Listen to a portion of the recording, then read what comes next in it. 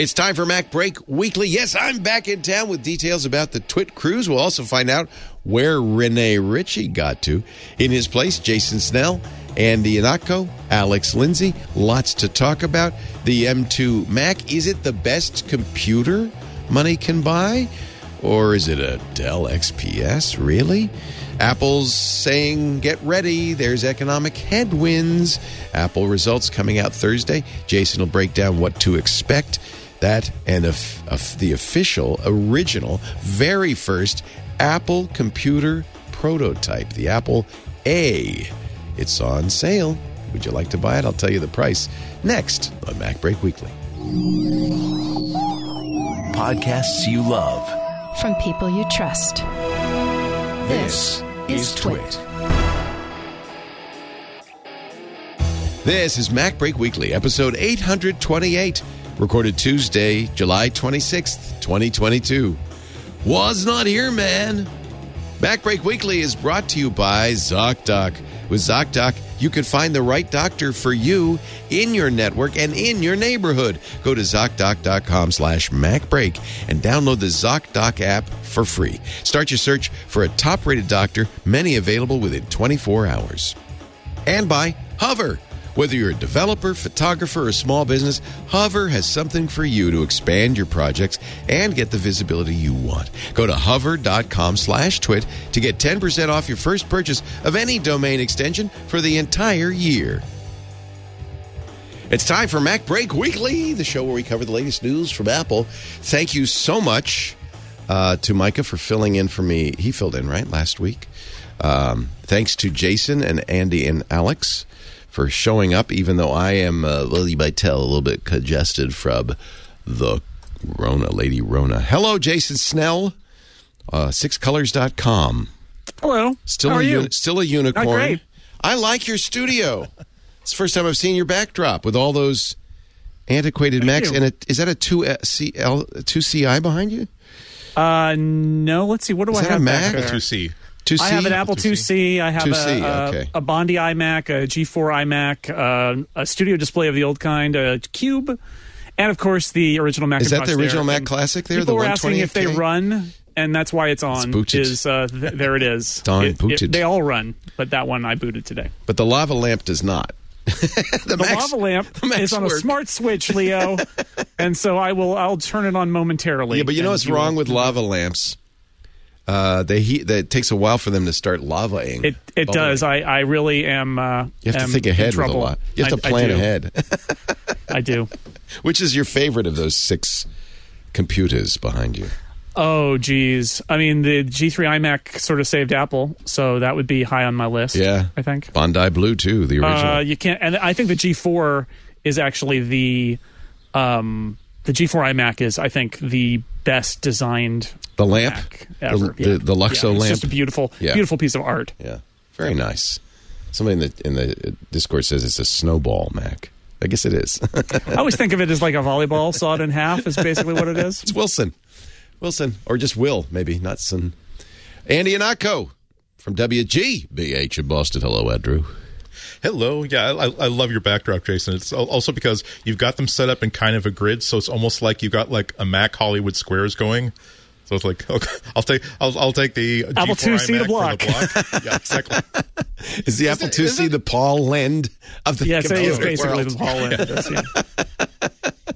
end. And isn't it terrible? Isn't it terrible that the G4 iMac people are taking them apart to make desk lamps? It's like, please don't do that. It's inspired by a desk lamp. You don't need to turn it into one. Also, Alex Lindsay from, I'm going to start saying 090.media because the pedants, the internet of pedants say, I know I went to 090 and nothing's there. 090.media, officehours.global. Hello, Alex. Hey, how's it going? It's okay. Yeah. Yeah, you shamed me. You said, because you got a couple of weeks ago, you said I was better in 3 hours.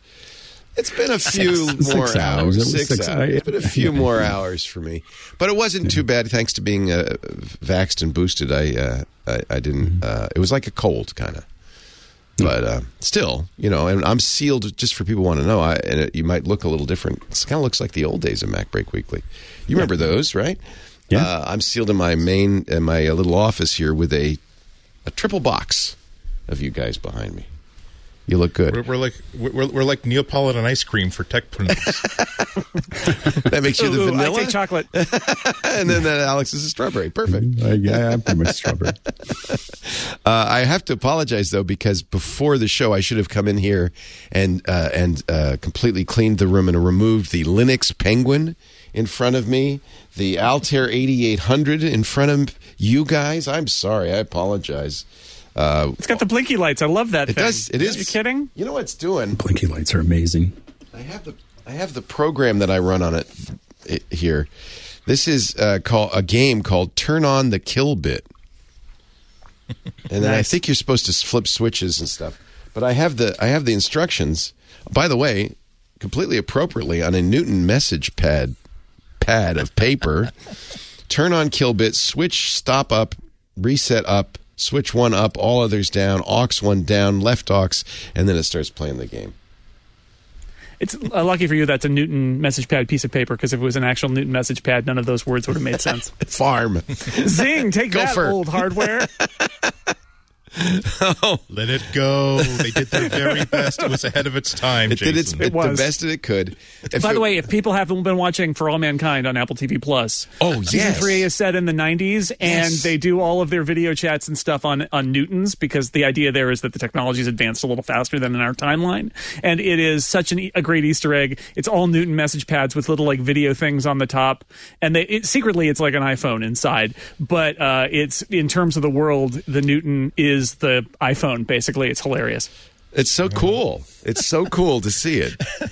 And somebody must have suggested, but you know what would be really accurate? We could have a Palm Trio in a cradle, because it could actually do that. Wait. It's a little too early. It's just a little too early for it. So Report they to security with everything in my desk in a box. I love there's on Twitter, at least I saw an interview with one of the production designers, and they did one of the things they had to do is figure out what would a Newton video conferencing module piece of hardware look like, and it's kind of like a Connectix Quick Cam or something, but in Newton black, and it just kind of like lives on the top of the Newton shell. I love that is somebody's job. I love it. It's amazing. No, it looked to me. It looked almost exactly like the camera you could get for a Game Boy, or a little bit like a Trio cartridge. Yeah, it's amazing. So the Newton lives. It was lovely to see someone just try to say, "What if Frog Design continued to make really cool handhelds?" Because now I'm like, gee, if someone made like an iPhone case that looked like Frog Design 1993, 1994, that's $40 I would find some money for. So this is a real camera, though, right? So because it can do the. Or are they using the Apple camera? I don't know. I mean, it depends on how they're... Or are they shooting it... It's TV, right? So they might even be shooting it separately and compositing it on there. It does work, though, as you can see from this shot. Yeah, it looks chunky. Yeah. It looks chunky, just like a Newton camera would look in a scenario like that. I love that. That's just such a great piece of work. This is a picture on Apple Insider shared by Ben McGinnis, who's a producer and part of the team, showing the most unlikely product placement on an Apple TV Plus show you will ever see. Yeah. Isn't that wild? Wow.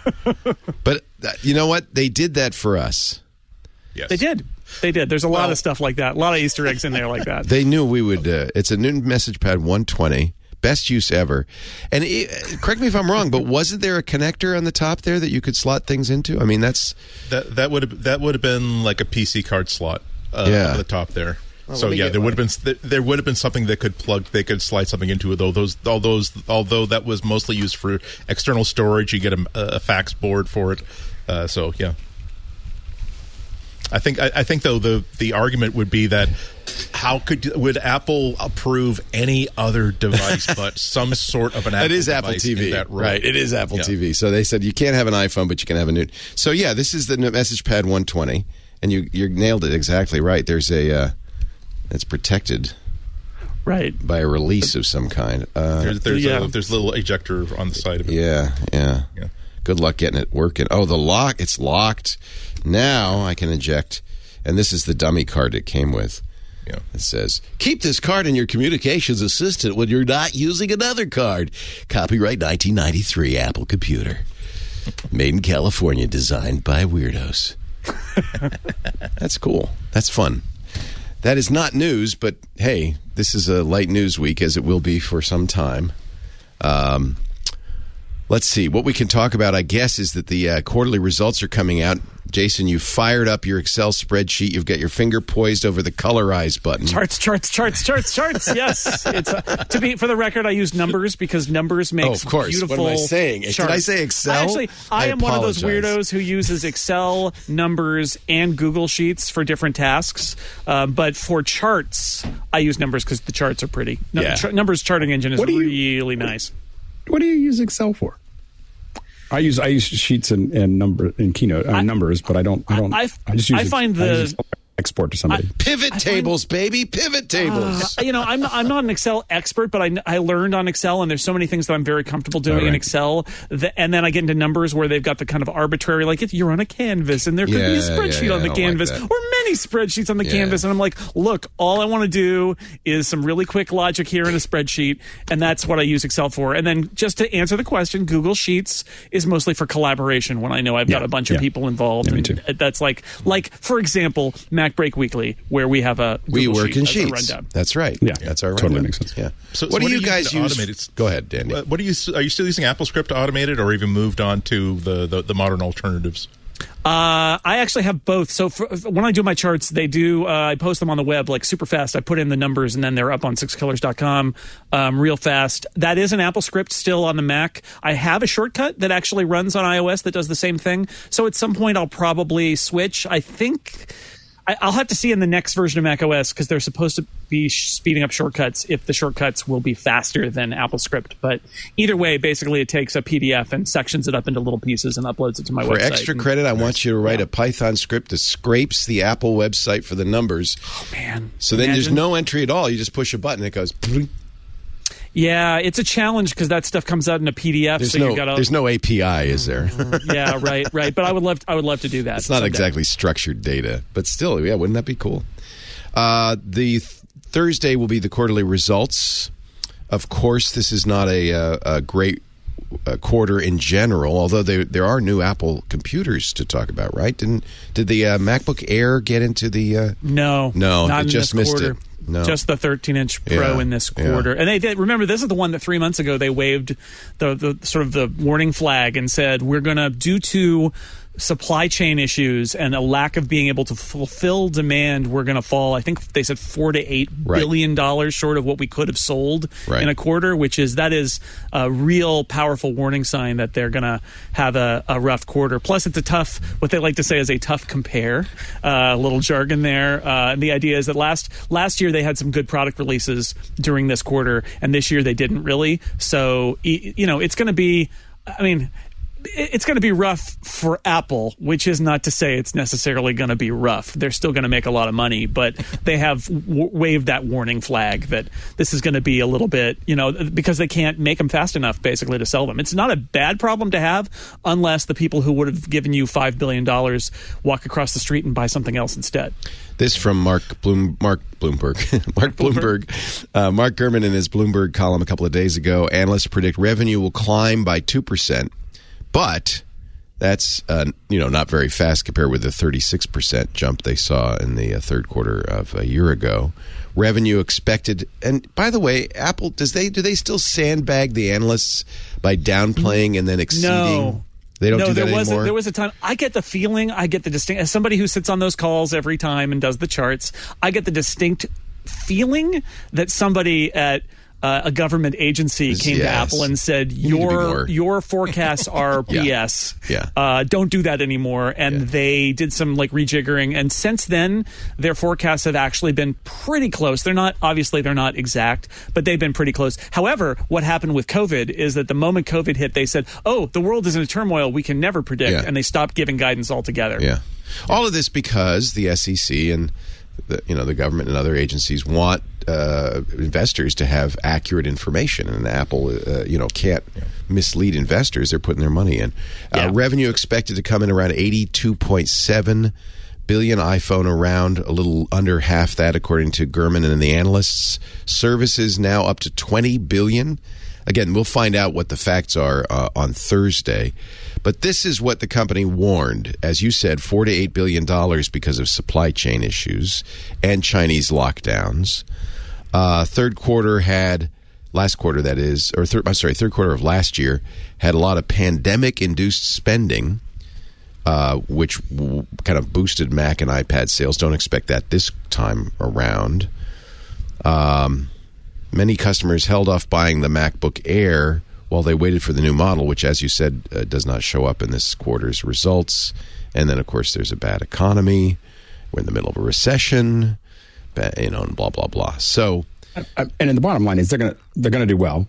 They're gonna fare better than most. In any kind of downturn, I think they're probably gonna fare pretty well. But but it might be a little slower than normal. Yeah, but I don't even know if they'll go into a loss. I think they'll just be growing slower. Exactly. Yeah. Third quarter is never a big quarter anyway. So right. And this may even be. It's possible this will still be Apple's best fiscal third quarter ever. Wouldn't that be hysterical? Even with all of this. Yeah. And that's what I mean when I say, rough for Apple is not really rough. No. Gurman has a bunch of new products. He says, I still think Apple will be able to bounce back fairly quickly. For one thing, it has a flood of products on the way to tempt even recession-wary shoppers for iPhone 14 models, a new Apple Watch SE, and Apple Series 8. And we'll talk a little more about this high-end Pro Apple Watch that's been rumored. Updated HomePod, new Apple TV. Ooh, I need a new Apple TV. They seem to fail pretty quickly. Updated iPad Pro models with M2. A low-end iPad with USB-C, finally. A revamped Mac Pro, that's going to be this year, right? But it might be December 31st. Long-anticipated mixed reality headset. What do you guys think? Is that going to be this year? Not this year. I'd be surprised. No. Next year. Larger 15-inch MacBook Air, new M2 and M2 Pro Mac Minis. That, I think, is reasonable for this year. Upgraded AirPods Pro. Yeah. They do have until the end of this year if they're going to keep their promise to at least announce a Pro. They can announce it. A Mac Pro, yeah. Because they said last year that by the end of this year they would have refreshed the entire line for Apple Silicon. So that's the only shoe remaining to drop. So let's talk about this Pro Watch that there's been a lot of rumor about. And that Gurman is kind of doubling down on in this newsletter.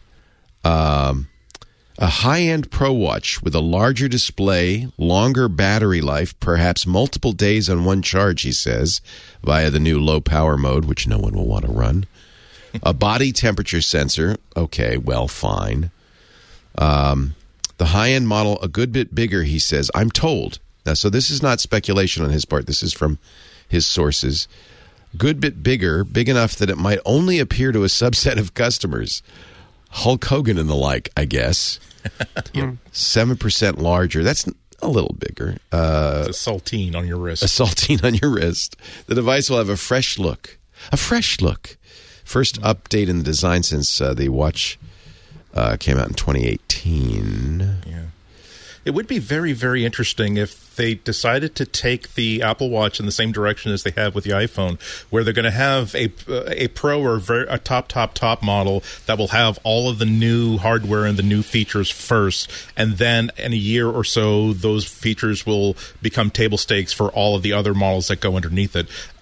We haven't seen that yet in the Apple Watch, but if they were to say, if I'm intrigued by what they could do if they simply said, look, here is what we, if internally they said, here's what we could do if we made the watch a little bit bigger. Here are a couple of sensors that the only reason why we can't put them on the watch is because we can't fit them in their current configuration right now. If we were to make a larger watch, that would definitely require a lot of it would definitely be a statement piece more so than the current watches we have. But we could still, now we can get the temperature sensor in there. Now we can get a limited blood pressure reader inside there, and we could have a battery that would last 2 or 3 days.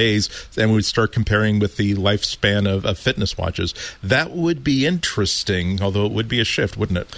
There are some people, I'm sorry to say I'm one of them, who will buy a high-end anything from Apple if I can afford it. So this will have titanium, so it's more rugged. Yeah. A lot of folks say, well, it'll be a limited number of people. And generally, Apple has just proven that the limited number, the higher end of this or the higher end of that is usually the hardest one to get. We're like, oh, how do we turn this to 11? So, yeah.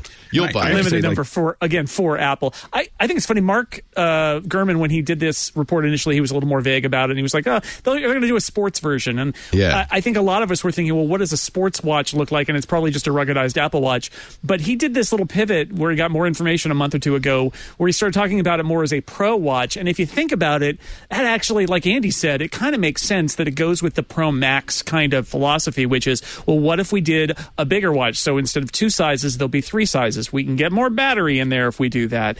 And then you talked about nobody's going to want to use the low power mode, but I have a friend who went out hiking and he wanted, one of the use cases for these sports watches is to take them out if you're going like on the Appalachian Trail or something. You're going out or camping, and you want to. You're not going to be able to recharge it every day, right? And the idea that one of the selling points of this might be also a new mode inside watchOS that lets you put it in this lower power mode where it'll last combined with its battery for many days, and you can still do some fitness logging, and it cranks down how often it does sensor monitoring of you, but it's still available for emergency calling if you really need it. Like when you think about it that way, which is they might sell it with some adventure or sport kind of features and say that it's got a new titanium formulation that's rugged.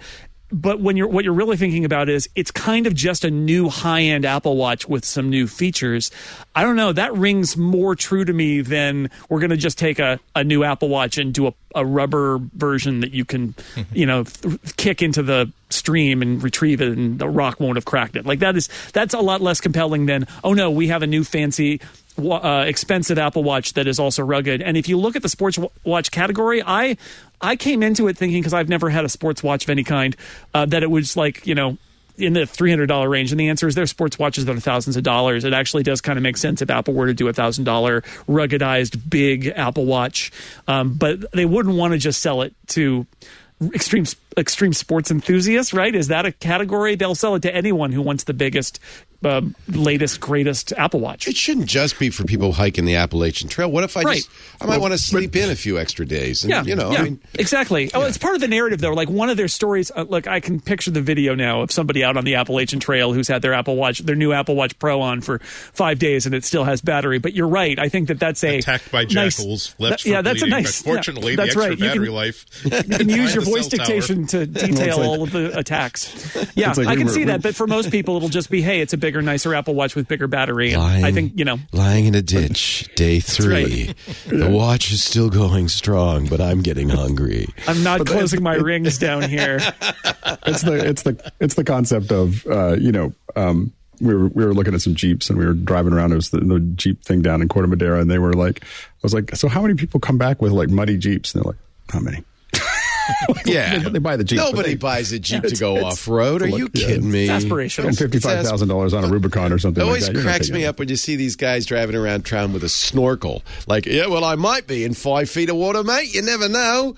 It's not going to happen, dude. You're in Marin County. Come on. But by the same token, I rarely see people who have their iPhones without it in some sort of a protective case, and that's true. They have a screen protector on top of it because it's fragile. So it's fragile. And to be fair to my own point, it is oftentimes a fashion thing where they want to distinguish theirs from others. But people acknowledge that there could be more protection. They're willing to give up some bulk for more protection.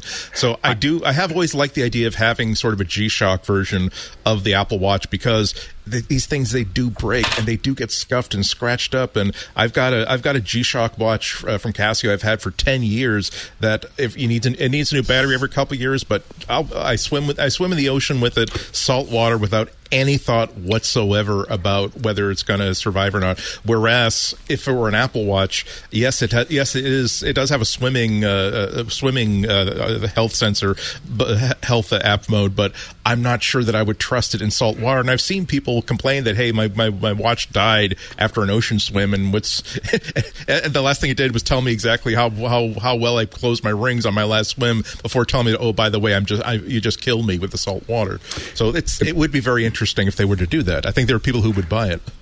See, I have a G-Shock Apple Watch. It's like a $30. It's $30 case. I don't know. Case. It was something. Yeah, it's a case. And mine, I swim in mine all the time in my pool. I don't have to worry about swimming in the ocean because we live in Northern California. that would be absurd. But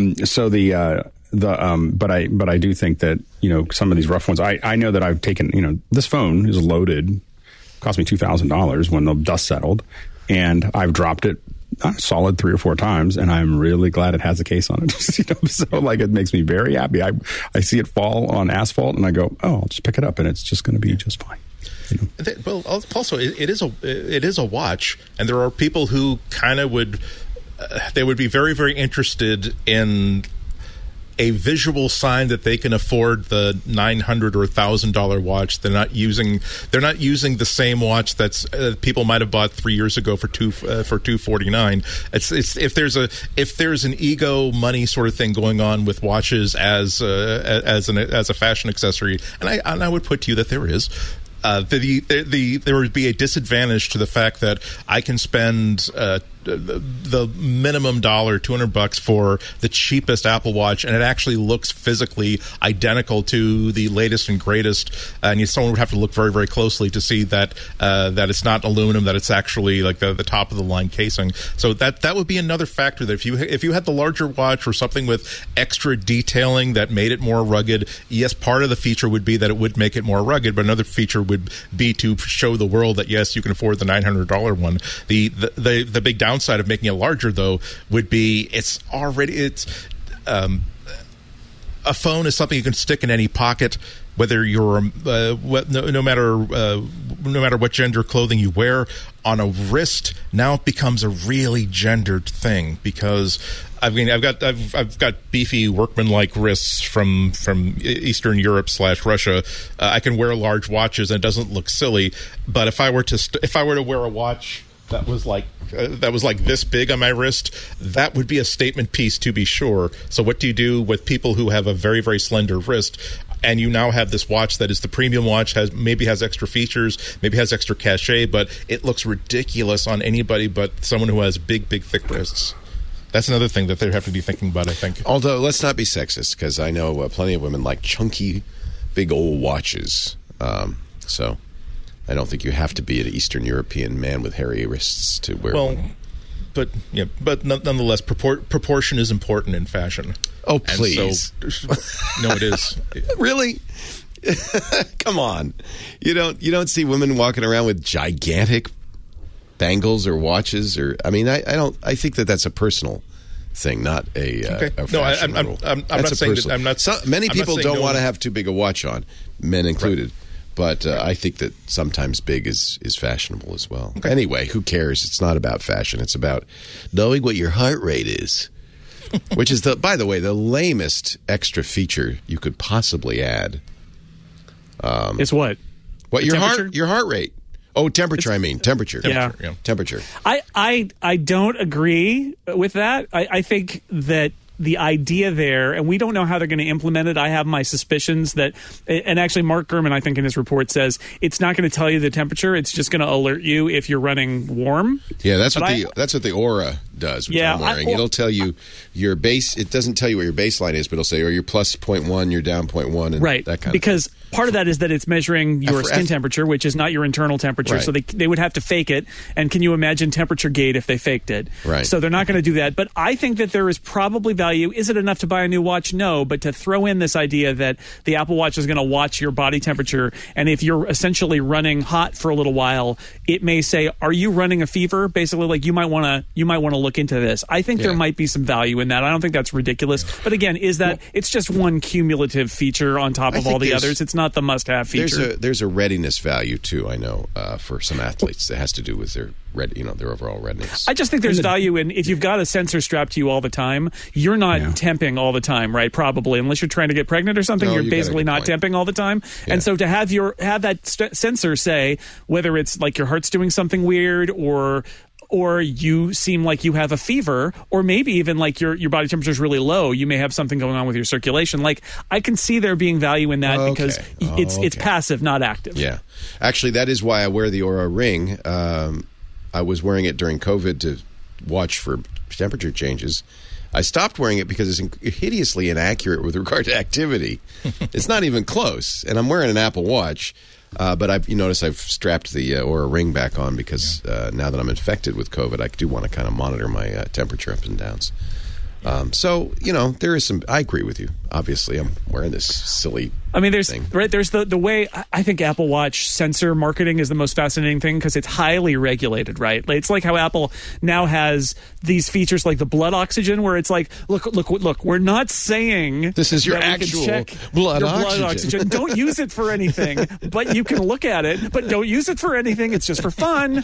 And we use it to manufacture this weird number that is not a number that really you would use for oxygen. anything. Yeah. And this is going to... I feel like it's fascinating because Apple really wants to stick this stuff in there, but they have to walk that line between how do we market it and what will the FDA let us claim about it. And you get in this weird scenario where you end up with these super narrow, it's like you can take an ECG, but it doesn't tell you anything. A lot of Talk doctors, to your doctor. Yeah, a lot of doctors will say, I'm not going to trust any of those metrics. If you want a blood oxygen monitor, they're cheap. Buy one, put it on your thumb. If you want to test your temperature, there's a thing called a thermometer. And that's why I think the best place for them to steer the Apple Watch is, unlike all those things you just said, Leo, the Apple Watch is able to monitor you at all times. The time. So the advantage is really to look for trends and warn you and have you then go somewhere else. As long as you don't oversell the capability. I think Apple's very careful about that. Yeah.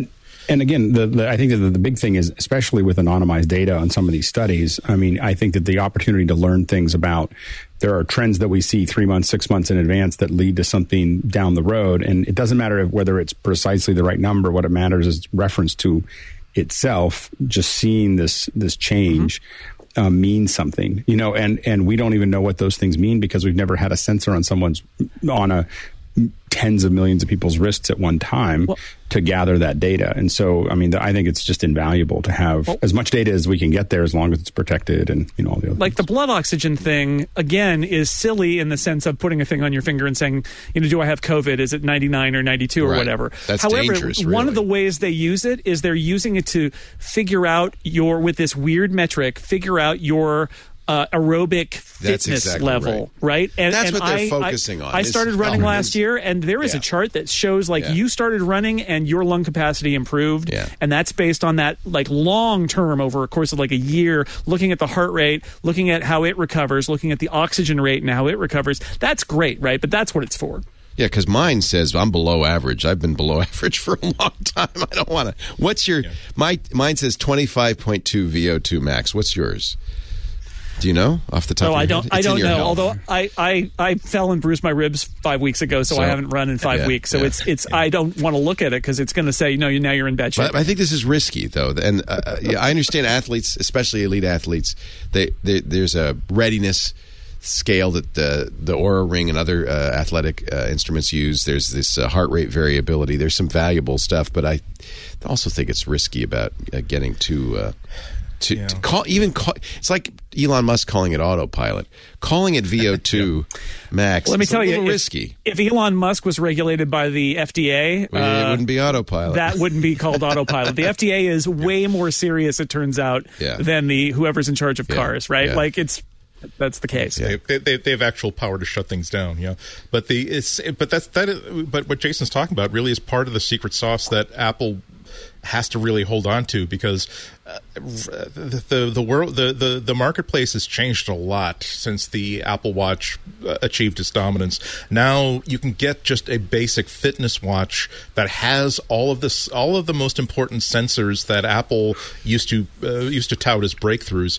So if you want something that has oxygen sensing, ECG, heart rate, max min, all this GPS, making phone calls, making payments through the watch, you don't even have to make the incredibly dangerous motion of getting an Android Wear device, which is still not just goodness gracious, it's a ghost of a watch. But you can buy a fitness watch from Garmin, you can buy a fitness watch from Fitbit for less than $200 that will give you those basic things on a nifty color screen. And just like with the Apple Watch, you won't be able to change the clock face beyond a couple of very, very simple tweak, so there's no big difference there too. So I think what Apple has to do is, until they can figure out how to put a sensor in there that nobody else has, until they can find some sort of a breakthrough application that hasn't existed before that's difficult to replicate, what they can do is simply say, here is a packet. We've looked at this package of data we're collecting for you, and we're going to give you the happy face blob, or we're giving you the skeptical face blob. And if it's the skeptical face blob, maybe cut down on the salt today and maybe take an extra walk. When it's actually giving you the sum total of a lot of different sensory readings that are telling you, just as Jason said, we can't give you the numbers that you probably couldn't understand anyway, but we're telling you that whatever you're doing good. Keep it up. Well, and again, I mean, the biggest thing is that because you have sensors all the time, it's like when you trying to lose weight, you can weigh yourself every day, but that's not very accurate. There's so many things that are going on. You have to weigh, you have to look at it week to week to week to look at those trends to see whether you're going the right direction or not. And I think in the same case, I think one of the big advantages that Apple has, again, is like those other watches, is that except that it's also tied into your Apple ecosystem. You open up Apple Exercise and it all pops up. By the way, I was showing my wife the Apple Fitness thing, and they just keep adding videos. There's so many videos, like every section. Yeah. She's like, does it have Pilates? Yeah, it has 270, videos of Pilates. And it does. And same thing with yoga, same thing with strength training. And they're shot so well. As a production person, it makes me want to use them. So I've been using like little 5-minute, 10-minute ones, and they've been they're really good. And again, they're all tied into the whole thing, and they track it. And there's definitely other things that do that, just not many things that do it as integrated. And that's always Apple's advantage, is that you have a single experience that's just kind of all part of the package. All right, speaking of health, take a break. Come back with more. MacBreak Weekly is on the air with Jason Snell, Andy Ihnatko, Mr. Alex Lindsay. I can now go left to right because they're all in my little screen behind me. Our show today brought to you by, couldn't be better timing for this, ZocDoc. ZocDoc. Before you book any brunch, what do? You pore over the lists and lists of reviews, right? But why is it that you do less due diligence when you're booking a doctor, a physician, somebody for your health? With ZocDoc, you could see real verified patient reviews to help you find a doctor in your network, in your neighborhood, who has appointments and has great reviews.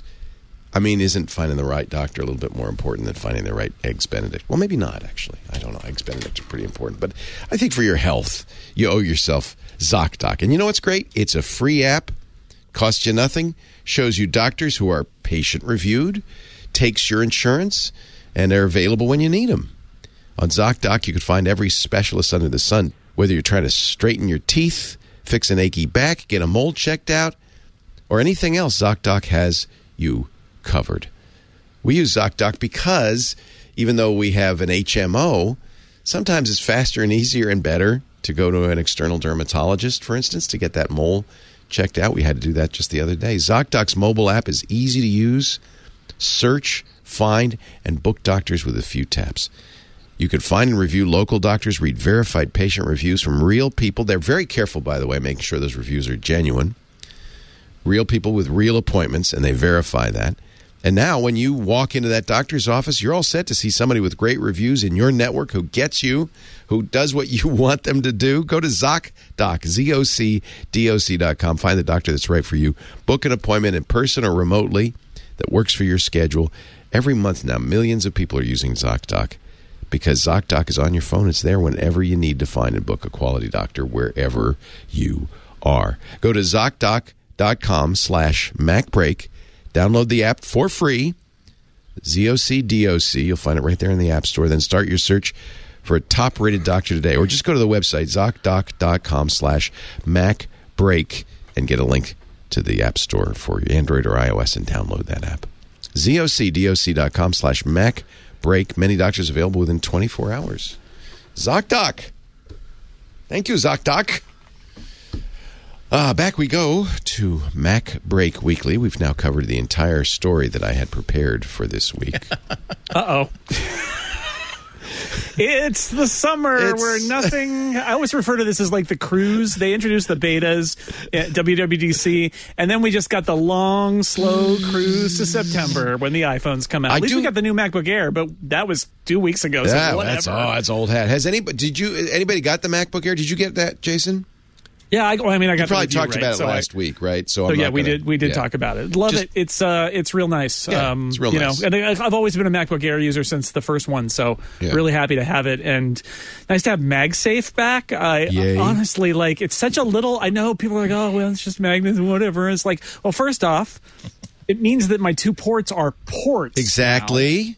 Instead of having, I actually bought one of those little magnet things you stick in one of the ports to get your fake MagSafe. And I bought many a dock with an additional power port so you can have it. Right. You know, I mean, yes, that's the obvious reason for MagSafe. So that's good. I mean, why they got rid of it at all? I just let's not relitigate what happened. In the late 2010s for Apple laptops. But what a disaster! Does it run it's so hot? Good to have it back. So here's iFix's Teardown, which came out, I guess, exactly a week ago. I don't even know if you got to talk about it as we were speaking about it. Yeah.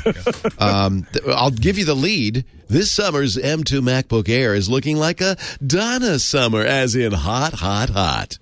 Yeah, wow. The whole thermal thing is so overblown. It's ridiculous. It's passive cooled. We knew it would be. So was last year's. Exactly right. And it can run faster, which means it runs hotter. Apple put up that chart that showed that it runs faster and hotter at the highest end. The truth is, nobody is using a MacBook Air to the point where they're going to kill it like this. And if you do, it'll throttle eventually. And it's the wrong laptop for you. The net result, it's probably the wrong laptop for you. And what happens when it throttles? Well, guess what? It just runs a little slower until it cools off. Big deal. And the net is still faster than an M1. It does get warm if you really push it. You've got to really work hard to push it. But if you do, you will feel some warmth under there. There's no doubt about it. It's not going to burn your legs or anything. But that's the point here, is that Apple wants the MacBook Air to be a fanless laptop, and that's what it is. And if that's not what you want, like if you want more performance, you could get the M2 MacBook Pro, and it's got a fan. But honestly, it's not that great either. You really should probably get one of those really nice 14 or 16-inch MacBook. Well, the 14 and 16-inch MacBook Pros are great. Yeah. They're M1 Pro, M1 Max. They're way faster than an M2. Should you wait for the M2 MacBook Pros? I wouldn't. If you want a laptop right now, those MacBook Pros are great. They're the 14 and the 16. They're fantastic. I have the 14. Faster. Love it. Beautiful. Fine. The screen's better. It's got more ports. It's got more USB-C. Doesn't have 24 Thunderbolt. gigs of RAM. It's got so much going for it. Well, you can have on the M2 or M1 Max and Pro, you can have way more RAM. Oh, did I get 32? Maybe I did. You're right. Never mind. Yeah. Sorry, I forgot. Yeah, there's so many reasons for that one. Yeah. So this is doesn't have 48 gigs. Doesn't have 48 gigs of RAM. I forgot. It's Definitely doubled. Not. It's doubled. Somebody said there's a lot more air in the MacBook Air than we expected. Is it not a tight fit? I mean, looks pretty tight to me. Looks like they're not doing like the Terraced batteries of old, but Here's the good news from iFixit is they say Apple will be. They tell us sending us parts. So that's very good news. Apple is going to stand by its right to repair and send parts to iFixit. So that's very good. I think if you want a MacBook Air, this is a beautiful one. Did Micah get his? Did he get his Midnight Blue yet? Micah, did you get yours? Is the Midnight Blue what color is it really? I don't have one here, but I saw it in Cupertino. It is. Oh, they sent you black. They sent you. It is. They sent me Star. I got Starlight. Oh, okay. But the Midnight one, it looks black in most circumstances. But if there's a bright light reflecting off of it into your eyes, you say, blue. Oh. It's actually blue. That's just what I want. It's super dark. That's exactly what I want. Blue. It looks like it's black until it doesn't. And then there's a surprise. Ooh, it's blue. Perfect. So Micah did get his. I'll have to get him to bring it in once I'm testing negative, and then I can rub my hands all over it. Watching the discourse this last week about the MacBook Air, there was a Quinn Nelson who does YouTube videos, Snazzy Labs, did a video about it that I thought was really good, but I thought his criticism of Apple was fascinating because unlike so much of the criticism we see about things like, oh, God, it throttles, oh, no, it's the end of the world, Quinn's criticism was that Apple, by following the design of the 14 and 16-inch MacBook Pro with this Air, which they've said in an interview with GQ that we talked about last week, that was the idea. They're all of a family. They aren't doing what sort of like the original premise of the Air was, which is try to make it as small as possible. And he brought up the 12-inch MacBook and basically said, look, this thing is so much smaller than the new 13-inch MacBook Air. There's more room here. And I know there are some rumors that Apple actually is working on a 12-inch laptop that would be more like that. But I like Quinn's video mostly because I think he's right. In fact, one of the things I thought when I opened it the first time is there's a lot of room on either side of that keyboard. You can just cut it right off, make this a much smaller laptop. And I agree. The 13-inch M2 Air is really nice, but it is not Apple making the smallest laptop they could. It's not. That's fine. I think because of the screen. I think because most people would rather have that nice 13-inch screen, and that's the gating factor. Yes. Yeah, but you know what? You know what else has a really, really awesome screen? The 12.9-inch iPad Pro. And one of the most the iPad, my 12.9-inch iPad Pro with the M1 and the Magic Keyboard is one of the most desirable computers that I've ever owned.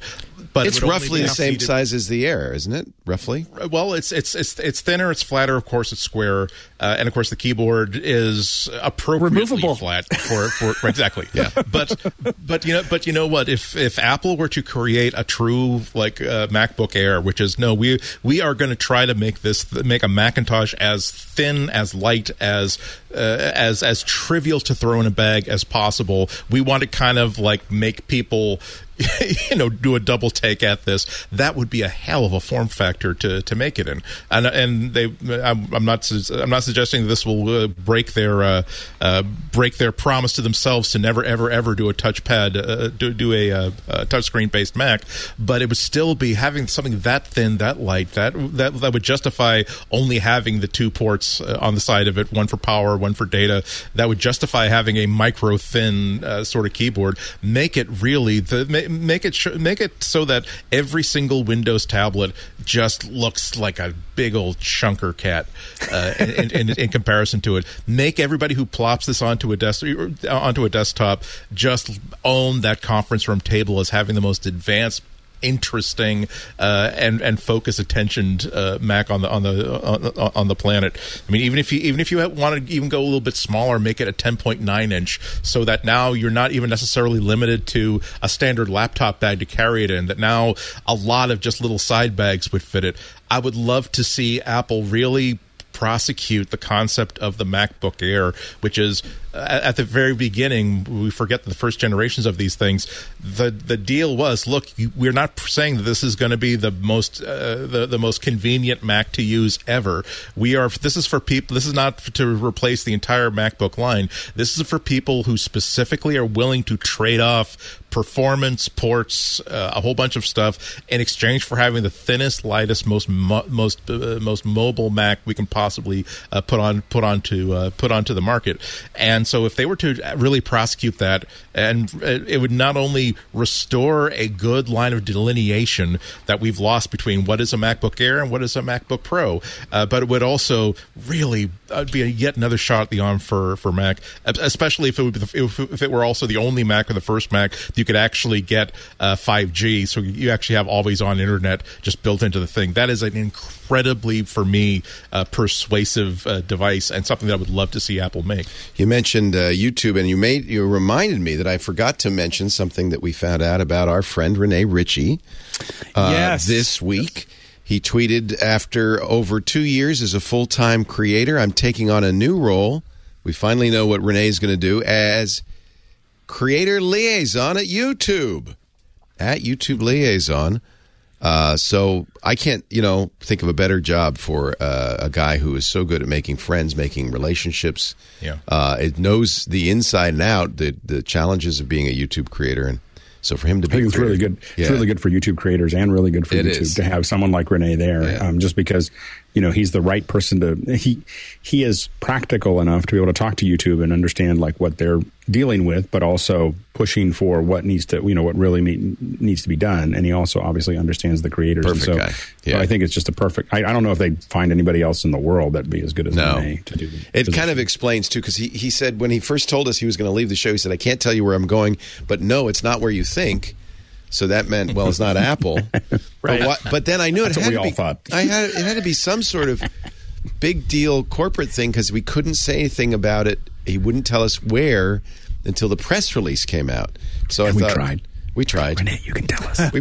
You put He him in. didn't tell us. You put him in the. Doesn't hot- what? He did We not knew tell it wasn't Apple because he said he might come back and visit from time to time. Yeah. And that doesn't. You don't go But- to Apple and come back. But he also happened. said, "I can't do the show. I'm not allowed to do the show." So I knew. Yeah. I thought it was like a government job, to be honest with the Canadian government. Maybe he's going to Ottawa or something. But no, this makes perfect sense now. So congratulations, Renee. And as you can tell, we all think it's a great. I love the fact that it's for all the reasons that we know him for. Also, the reason that he's not someone who's been on YouTube, who's been successful on YouTube for 10 years. He came to YouTube rather late. Recently, so he's really familiar with what it's like right now to try to gain a followership in YouTube. His channel is big enough to demonstrate that he knows what he's doing. Not so big that he's been insulated from the problems that exist.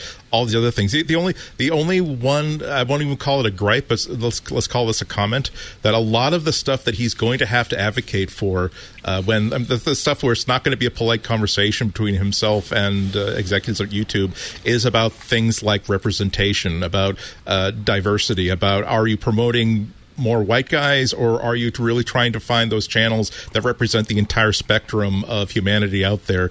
It would have been lovely to see someone that was part of that one of those communities.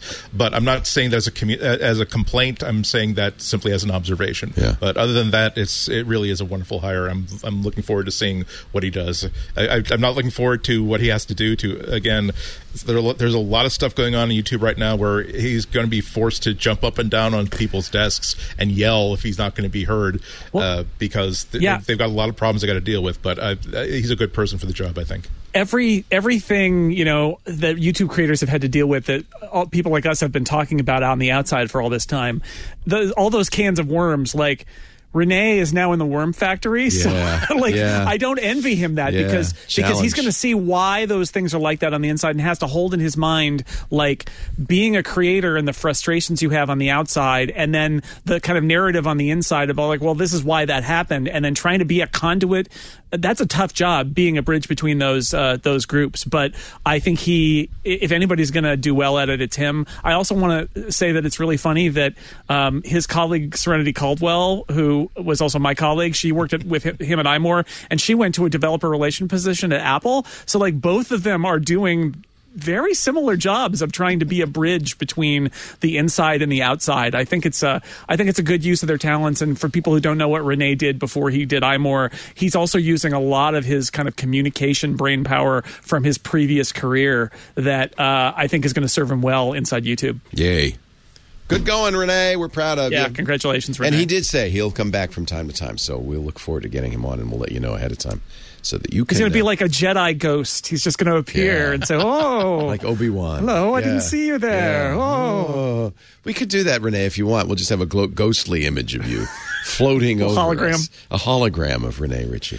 First thing I'm going to say, Leo, have you considered doing this instead of doing 90 minutes, 2 hours, doing this as a short? A short. Get some of that TikTok action in. Yeah. Ooh.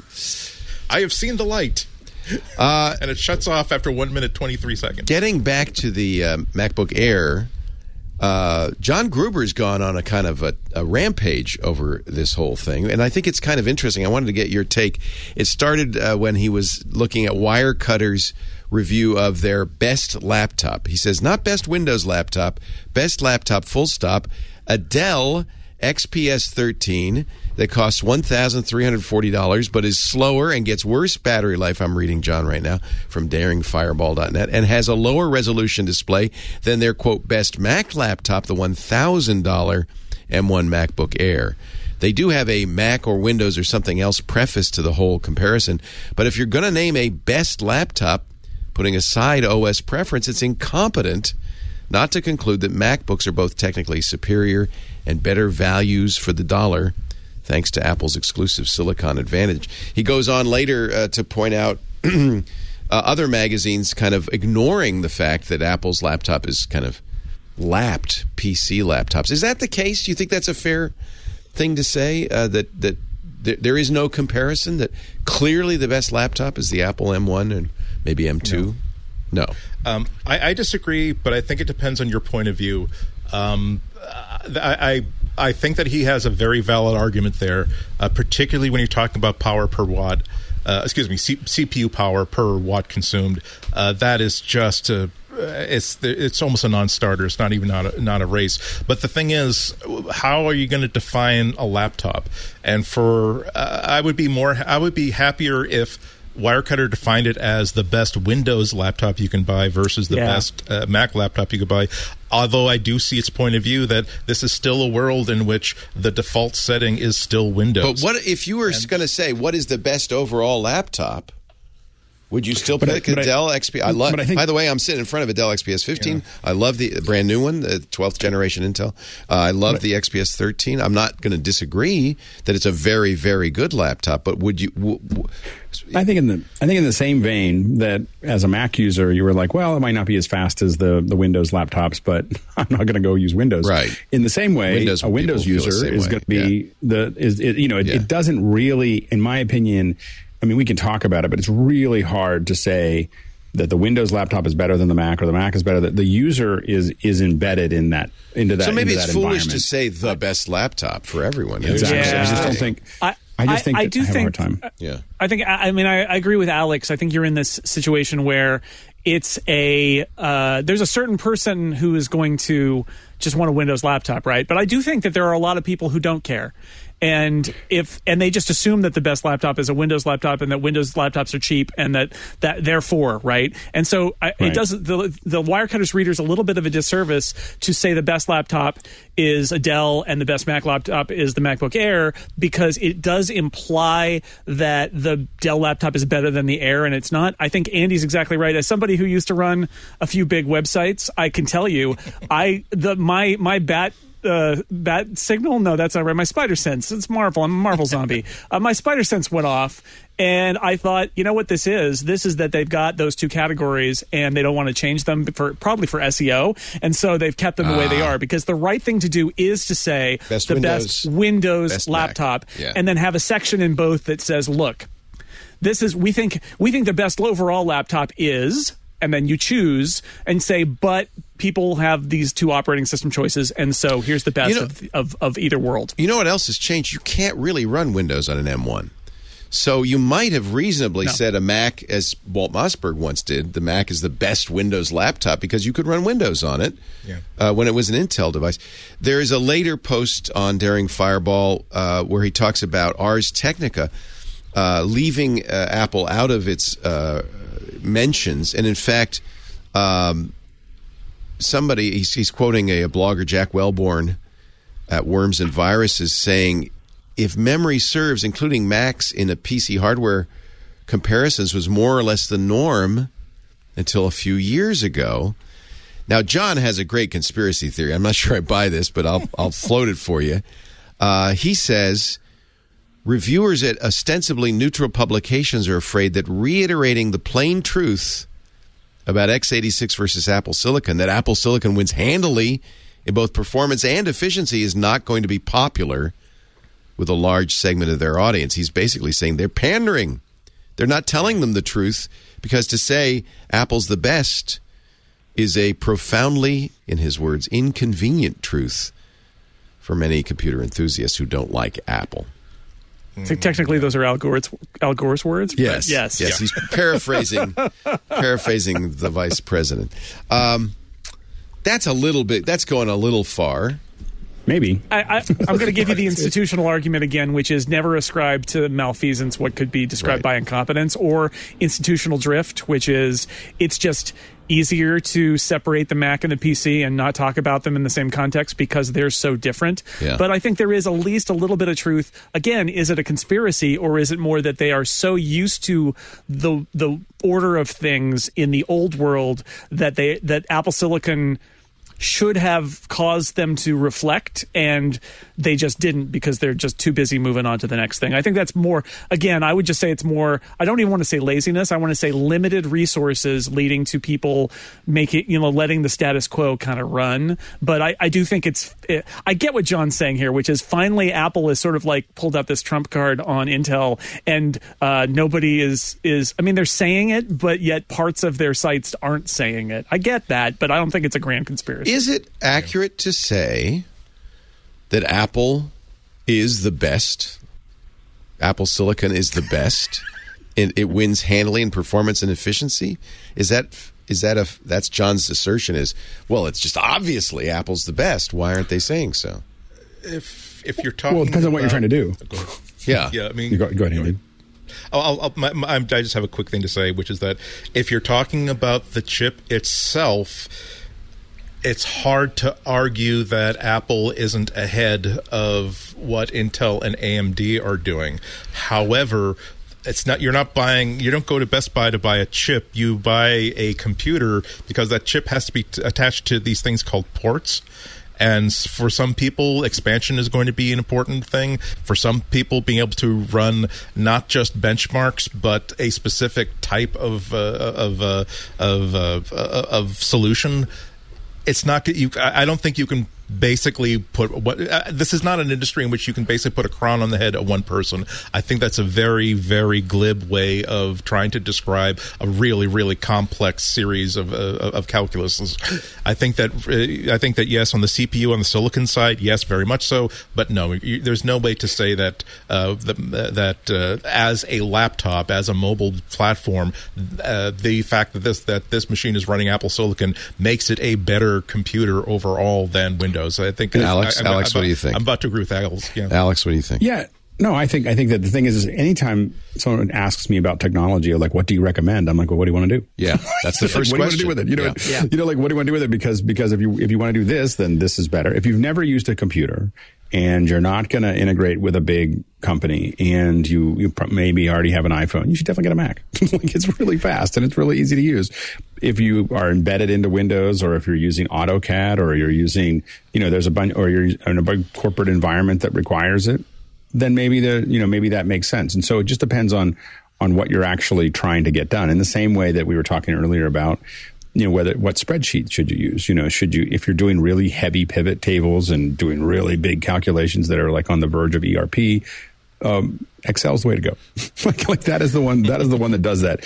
If you want to organize ideas, build small budgets, and have something that's a little more pleasing to look at, Numbers is the right way to go. And you're on a Mac, Numbers is the right way to go. And if you want to collaborate, Sheets is the way to go. And so those are I think that in all of these things, you have to figure out what does the user want to do and how complex they want to be. I do think at this point, though, for someone getting started with computing, if they were doing that, and they were point blank, I think a Mac makes a lot of sense. I think that if they want to do gaming, if they want to use OBS is a good example. We have a lot of people in office hours that use OBS. You should not run that on a Mac. No. Oh, interesting. As somebody who's done it. Interesting. Okay. It actually runs great on Linux, I might add. So actually, and some of that is because they're not using the APIs, and Apple did a bunch of GitHub check-ins for it, which is hilarious. But I wanted to say there's the theoretical general computer buyer, right, who always comes up in these scenarios, which is, but most people don't use their computer for all of that stuff. They're using the basics. And you could argue they should probably buy a Chromebook is what I argue. Well, that's what I was going to say is not necessarily a Chromebook, but like you could argue that, okay, for the basics, like, maybe an M1 MacBook Air is a really nice computer for you. But the truth is, and this is something that's changed in the last 5, maybe 10, maybe even 15 years, but the basics, literally any computer basically being sold. Anything that can run a browser. Yeah. A lot of phones can cover most of what people want to do. So I think I'm actually going to strongly disagree with Gruber, because if you say it's performance per power usage, okay, you might say Apple has a strong advantage, but there are plenty of Intel chips that best the M1 and M2. That's not nobody's disputing that. Even Apple doesn't dispute that. They always say per watts. So it's ridiculous to say Apple is far and away the best processor. And then I agree completely with you guys. It's how you use it. If you're a gamer, Apple, a MacBook Air is not the right choice. I mean, when someone who says they don't use, I say, well, what do you use with a computer? And they're like, well, I check my email and I surf the web and I write some documents. I'm like, you just get an iPad. Get an iPad and a keyboard. There's many more choices than there used to be. It's easier to turn on. It lasts longer. It's just get it. And literally when I go out and about, I mean, I almost never take a laptop anymore. I'm taking my iPad and off I'll go. So unless I feel like I'm going to have to do some graphics processing. Also, I'm gonna stand by what I said, which is that maybe it was different when Apple Macintoshes were Intel and ran Windows, but they don't now. So now, really, it's such a heterogeneous world. It is certainly foolish to claim there's a best laptop, and I agree with John in that respect. Wirecutter was wrong to say that, but I don't think it makes any sense these days to include Macs in rundowns of PCs. They're different beasts anymore. It means to include an iPad. Exactly. Put an iPad in there if you want to. In that case, they're different beasts. More than ever before. And that's a good thing. That's a sign of maturity in computing, that there are different tools for the different jobs you might want to do. What is a good point is that Qualcomm sucks. But okay, other than that... Yes. It's funny because they, on the Windows side, they keep trying to get Windows on ARM to take off. And Qualcomm keeps announcing the latest, greatest desktop class ARM processor. And they're not even in the ballpark. If you booted Boot Camp Windows for ARM on Apple Silicon, it would be really, really good.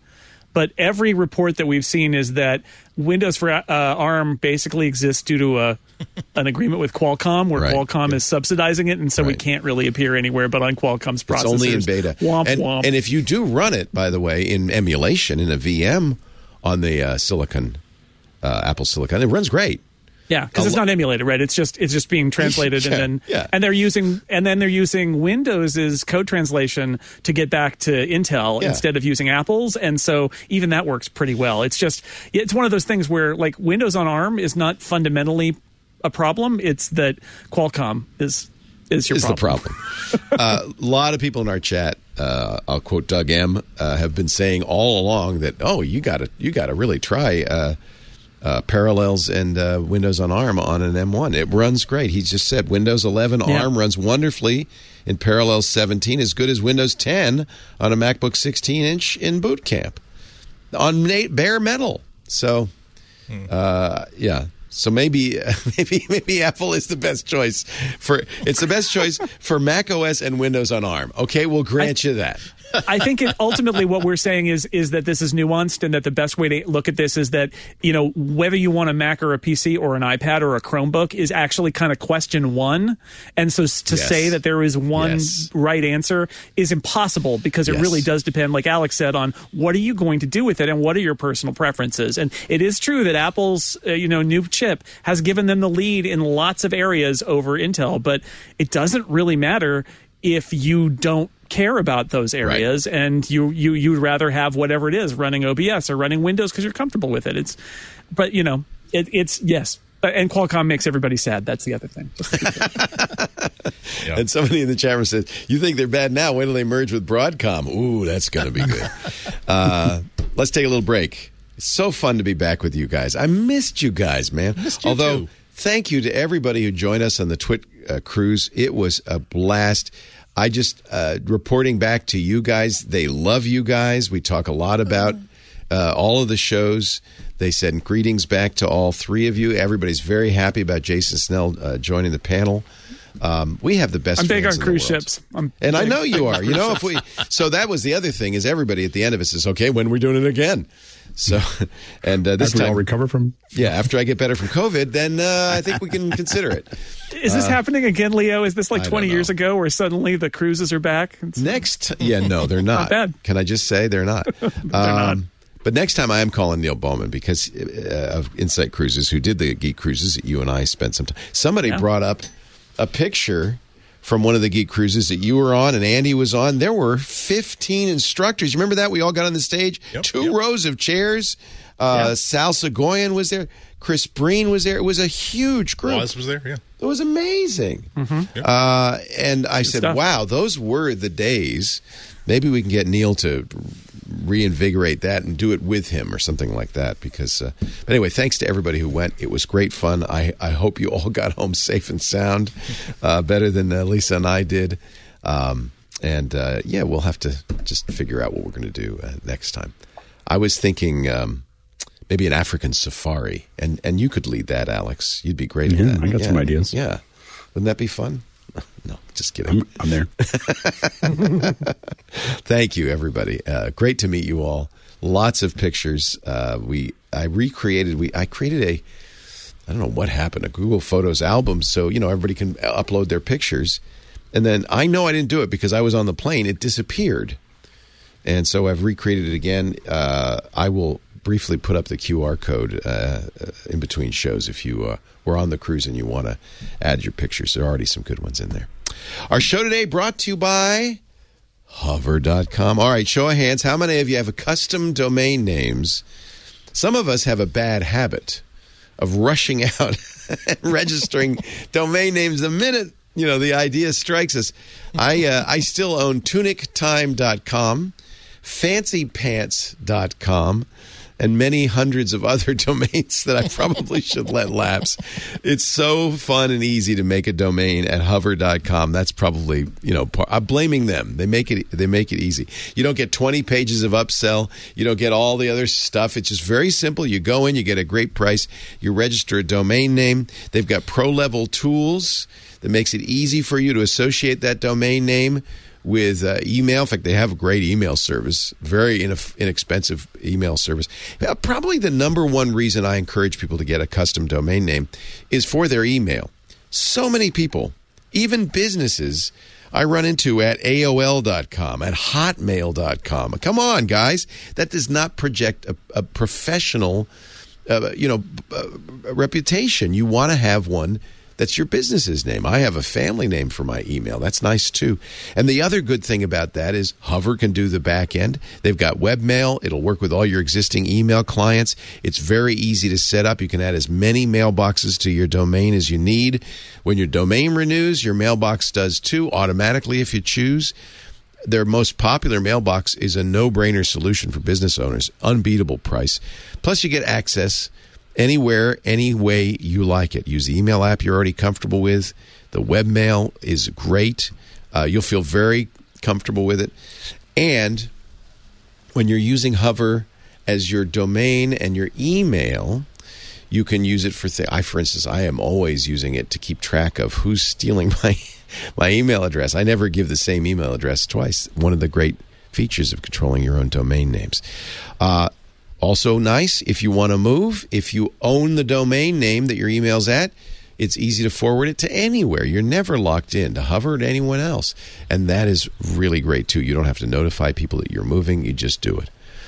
Hover, whether you're a blogger, an artist, a portfolio, you're building an online store, you're a business person, or you just want to make a more memorable redirect to your LinkedIn page, Hover has the best domain names and email addresses just for you.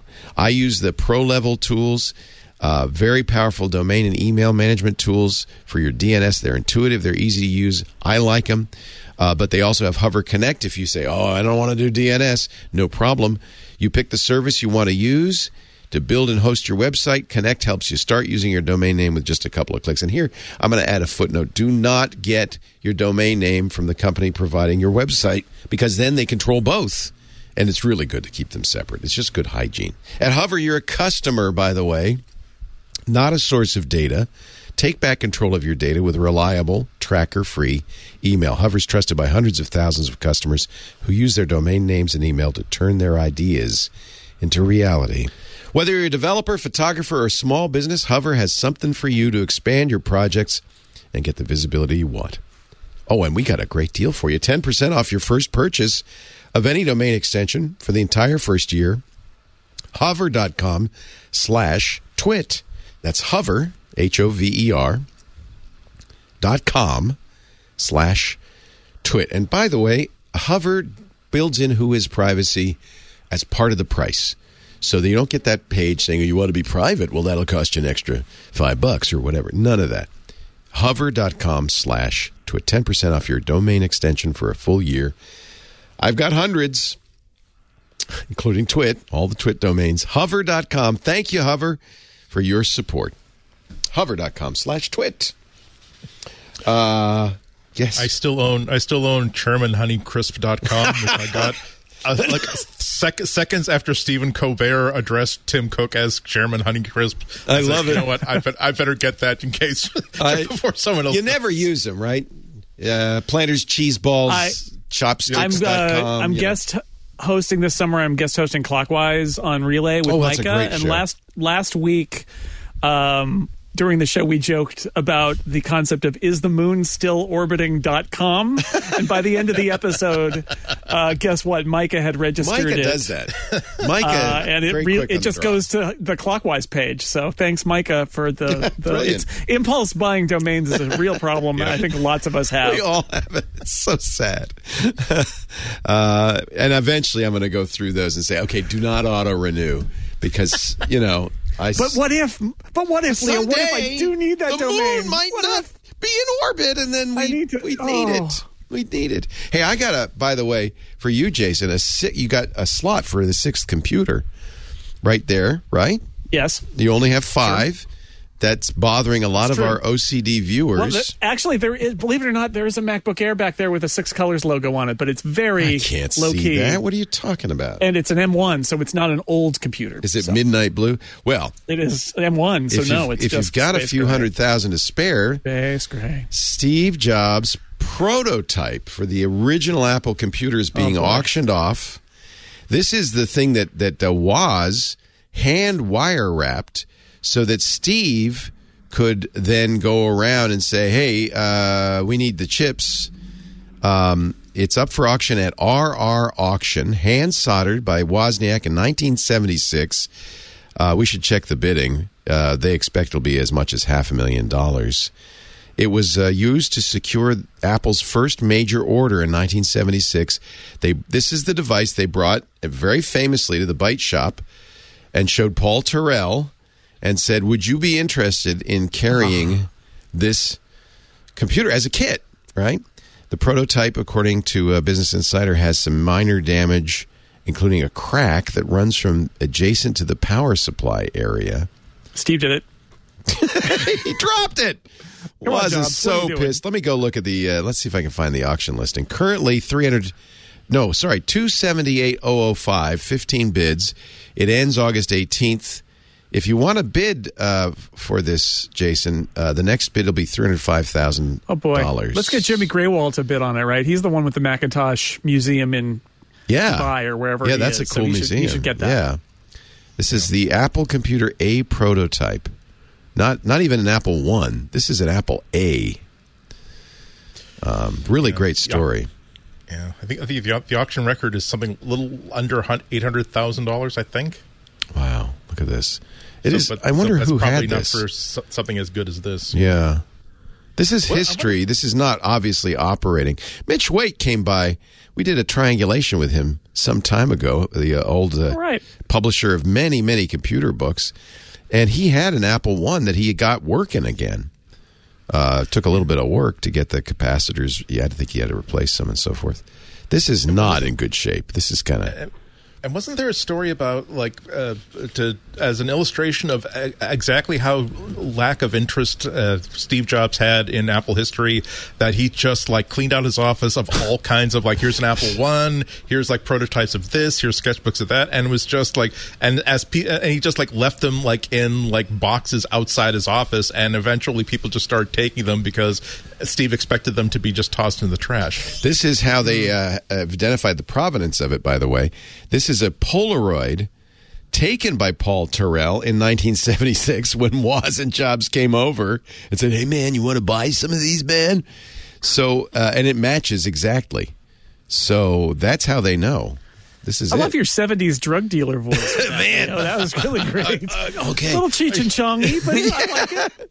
You're implying that in 1976 the most valuable lid of pot was ever traded? Woz not here, man. Woz not here, man.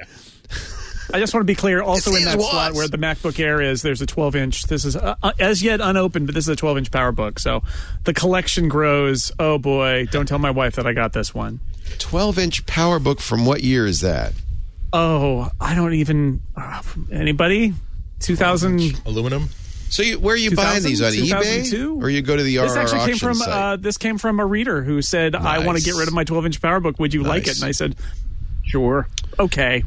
I have started declining those offers. We had so much stuff I'm selective. Yeah, I'm selective, but this is like one of the best. Again, to our earlier discussion about small laptops, like I really like Apple when it is striving to make the smallest possible laptop, and it hasn't done that since the MacBook, that 12-inch MacBook, and the 12-inch PowerBook from back in the day, which is like the weight of 8 12-inch MacBooks, was also part of that kind of striving to be small and light as possible. Yeah, that's what, by the way, all collectors say. Oh yeah, whatever I want. That Dodge in the backyard where the grass is growing. That's very special. Yeah. 1971. Someday I'm like that anymore. I'm gonna fix that up someday. There's a family friend who I don't know how much I should say about this. The county government came to him and said, you know those 100 cars in your backyard? I mean, literally. You got to get rid of those, man. those are an eyesore. Yeah. It's what we call a hoarding situation. But they're all special, man. They're all special. That was you wouldn't believe. Oh man, you can't get those anymore. But that is that the same guy who sold the Apple A prototype? Yeah, exactly. Well, it's not here, man. Apple and Koss. What do those two names have in common? Remember Koss? Remember how many of maybe you're old enough, Jason, that you wore the 8-pound Koss Pro 440A headphones when you don't even remember that. I remember wearing some cheap Koss headphones. I don't remember wearing in the old days. People you probably have to be over 60 to remember this. The new Paul Simon and Garfunkel album would come out, and you'd get it, and you'd get it home from the record store, and you'd take it out, you'd put it on the turntable, you'd put on your Koss Pro 440A headphones, which would make your head kind of wobble because they were so heavy, and you lie on the ground, and you look at the album cover while you listen to the whole album 50 times front to back. And what would you say, and what voice would you use to say while you were listening? This is rad, dude! You sure it wasn't a beanbag chair? I actually... All right, you see, you're getting me started. Sorry. I did have... My mom was a weaver, and she made me the weirdest thing. It was basically she called it the fire chair. It was a long worm. We actually had to go up in the balcony and load it with styrofoam peanuts and then seal it off, and then it would twist around, and it was like a shag carpet worm. And you just twist it around, you lie in it. I so desperately need pictures of this. I will find it. When I visited, the only reason I remember this, I was talking about it with my mom. Yeah, Club Twit pictures. Yeah, this explains so much. Yeah. Oh, my God. Oh, dude. Oh, don't bogart that joint, man. I'm listening to Paul Simon. Ride the snake. Yeah, the snake is laying on the worm. Anyway, Koss was, I guess they're still around, a long-time manufacturer of, at the time, they were the Pro headphones. They had Pro in the name. When were they Pro? 77. I'm just curious. Yeah, because I was like, I remember having Koss headphones, but they were like the cheap thing we got at Target or something. Like when I saw that they were suing Apple, I was like, really? These were high end. A patent? And I thought they was were amazed. And they would always break. They would fall apart in the worst ways. Because they were cheap. Not only were they cheap, they were heavy. So anyway, Apple has agreed to settle a lawsuit brought by Koss over the earbuds and Beats headphones. The trial was set to begin yesterday. The companies told Waco, Texas, there you go, back in Waco, famous West Texas federal court, that they had resolved, or that's East Texas, isn't it? Resolved allegations that Apple infringed Koss's wireless headphone patents. Judge Alan Albright dismissed the case with prejudice, which means it can't be refiled. It's over. It's done. We don't know how much. They sued Apple 2 years ago saying they had a wireless headphone system they developed in the early 2000s, so it was good. They also sued Bose and Skullcandy. Those are still pending. This is all that famous, patent stuff, right? Well, the hard part is if they get Apple to settle, they'll get everybody else to settle, right? Like that. I mean, that's what you do, though. You get you fund the lawsuits. But usually, you don't start. You don't start at the top. You don't start at the top. Yeah. The patent system is broken. Yeah.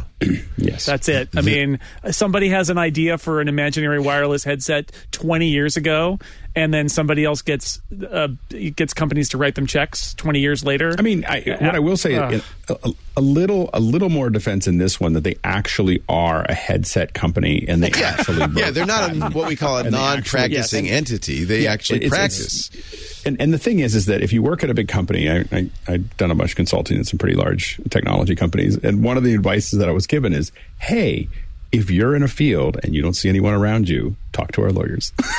like if you realize that whatever you're doing, nobody else is doing, like you're figuring something out that you can't find any information on Google and you can't find any whatever, we should talk about patents. That was the kind of the, because you're now but these weren't that kind you're somewhere out. These weren't that kind of patent. These were real patents. But those, obviously. But no. What I'm saying is that these companies, when you look at Apple having hundreds of patents on cars, and that's why. What people are told at these companies is that as soon as you start thinking about something new and you don't see anyone around you, you can't find it on Google, and you don't know anybody that knows it, let's start papering all of that up.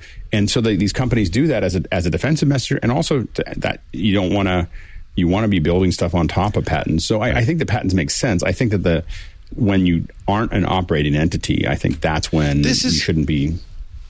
This is also more complicated because Apple had begun licensing discussions. So they kind of admitted they knew that they were going to have to license this stuff. Apple Koss brought the lawsuit saying the complaint.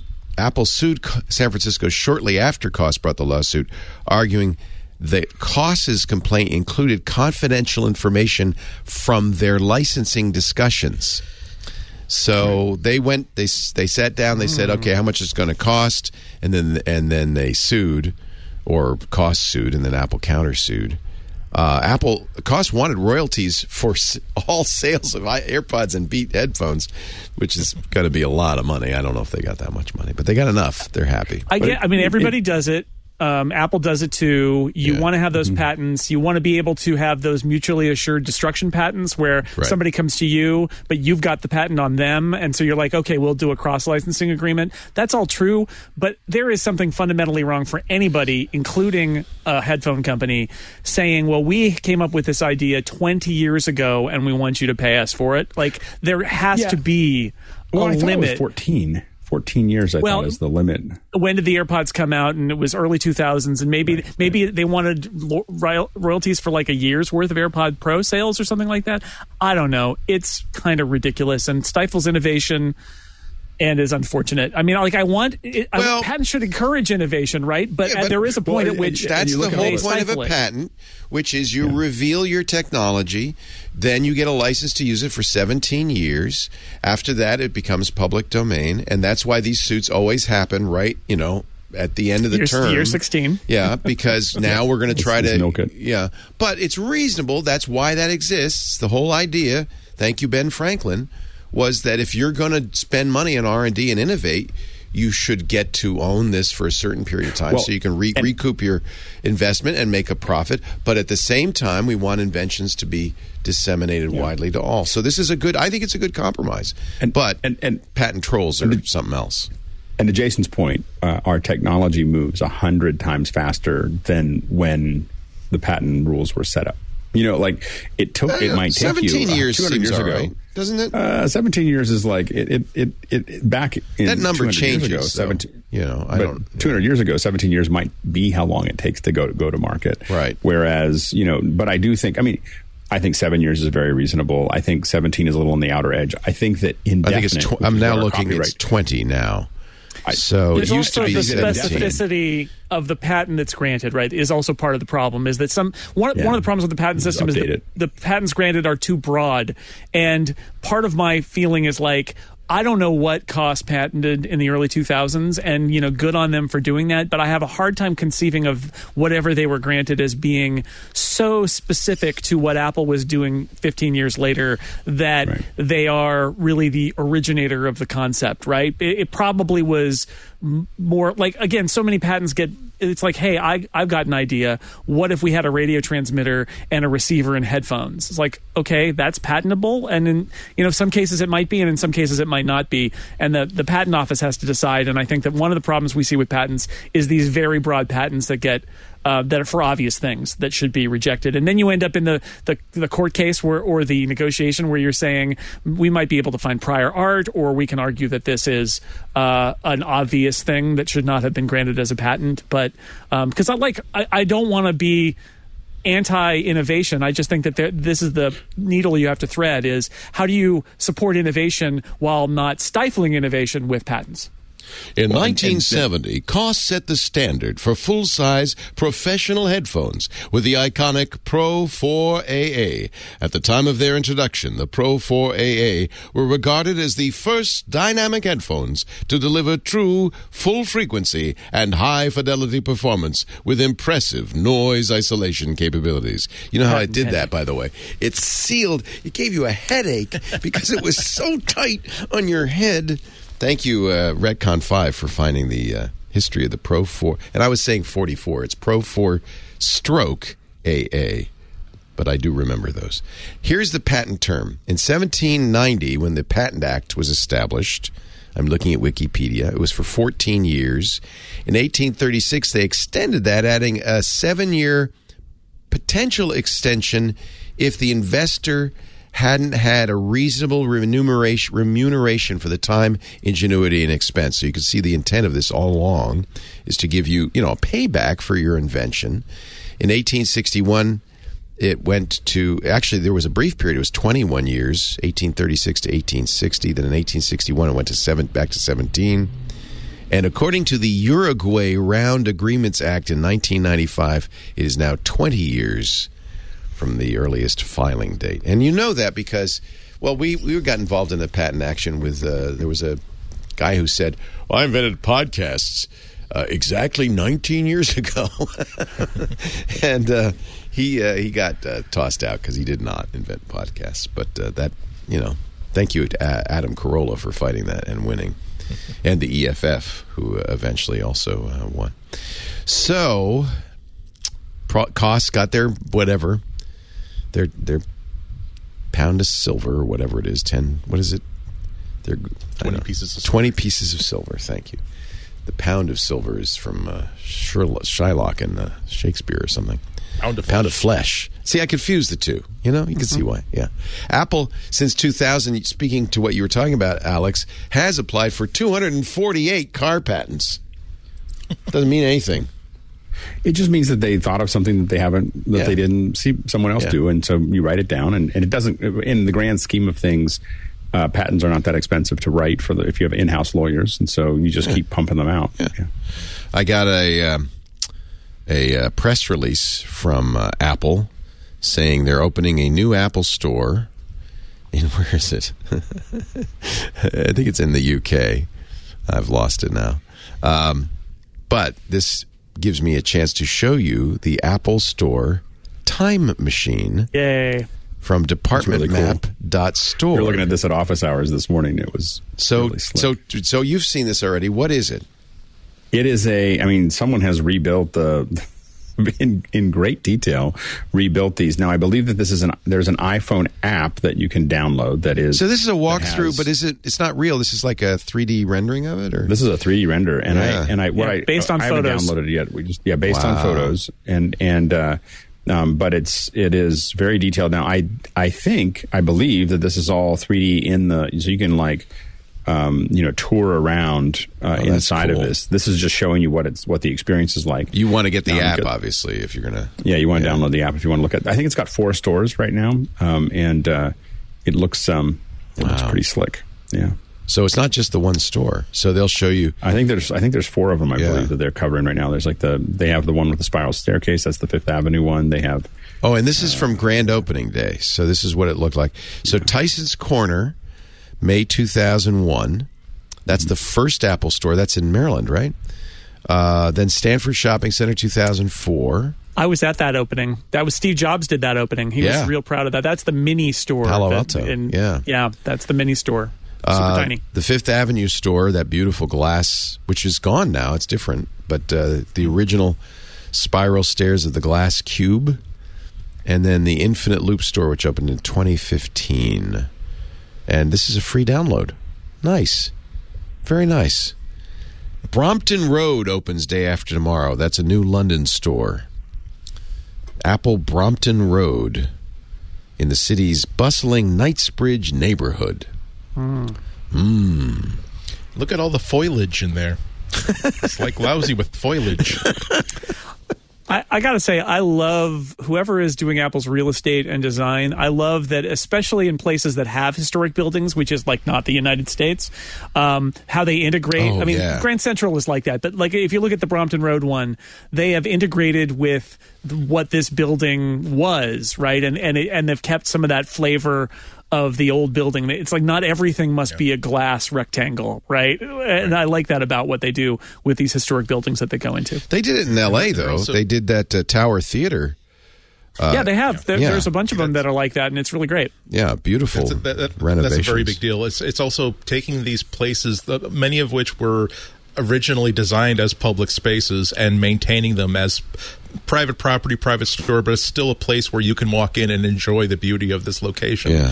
Not in its original form, but at least hasn't been torn down and turned to condos, or at least the theater has not been turned into some sort of private club space. I have not seen this Tower Theater store. I can't wait to see it. This is old classic Golden Age movie theater in the heart of L.A., and they kept the balcony, which is hysterical. And they've kept the outside and much of the detail inside. So this is one I'd very much like to go visit. You can heckle the geniuses like Statler and Waldorf. Yeah, Andy, you and I should do that. We should go. We should sit in the front row. We should go. That's not how you hold it.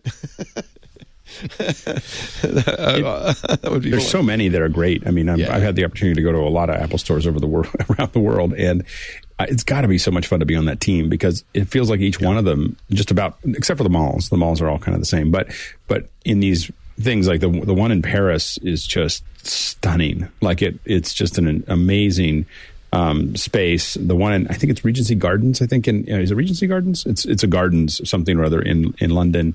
That it just each one of these really feels Gardens, like Kew Gardens. No, I don't think it's Kew Gardens either. I think it's something else. It's a couple syllables. And speaking of geography, I'm being told Tyson's Corner. Thank you, Web8898, who obviously logged in just to tell me Tyson's Corner is in Virginia. Oh yeah. I should have known that. Mm-hmm. I was nearby giving a talk, and so I actually visited it. And because did you heckle the geniuses then?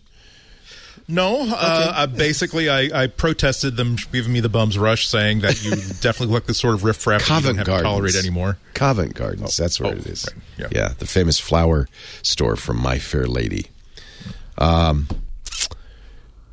If you want to go to Brompton Road, there's going to be a big event on the 28th with Apple Fitness Plus trainers.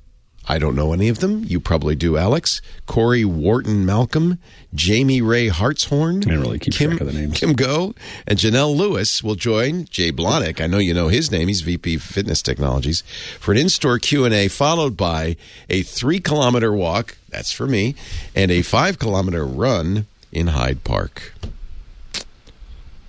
Although I will say that my wife works at a meditation center, and we looked at the meditation one, and she's like, "Oh, I know that person." So they're really picking. I'm sure they've people got the that best. come from that. Yeah.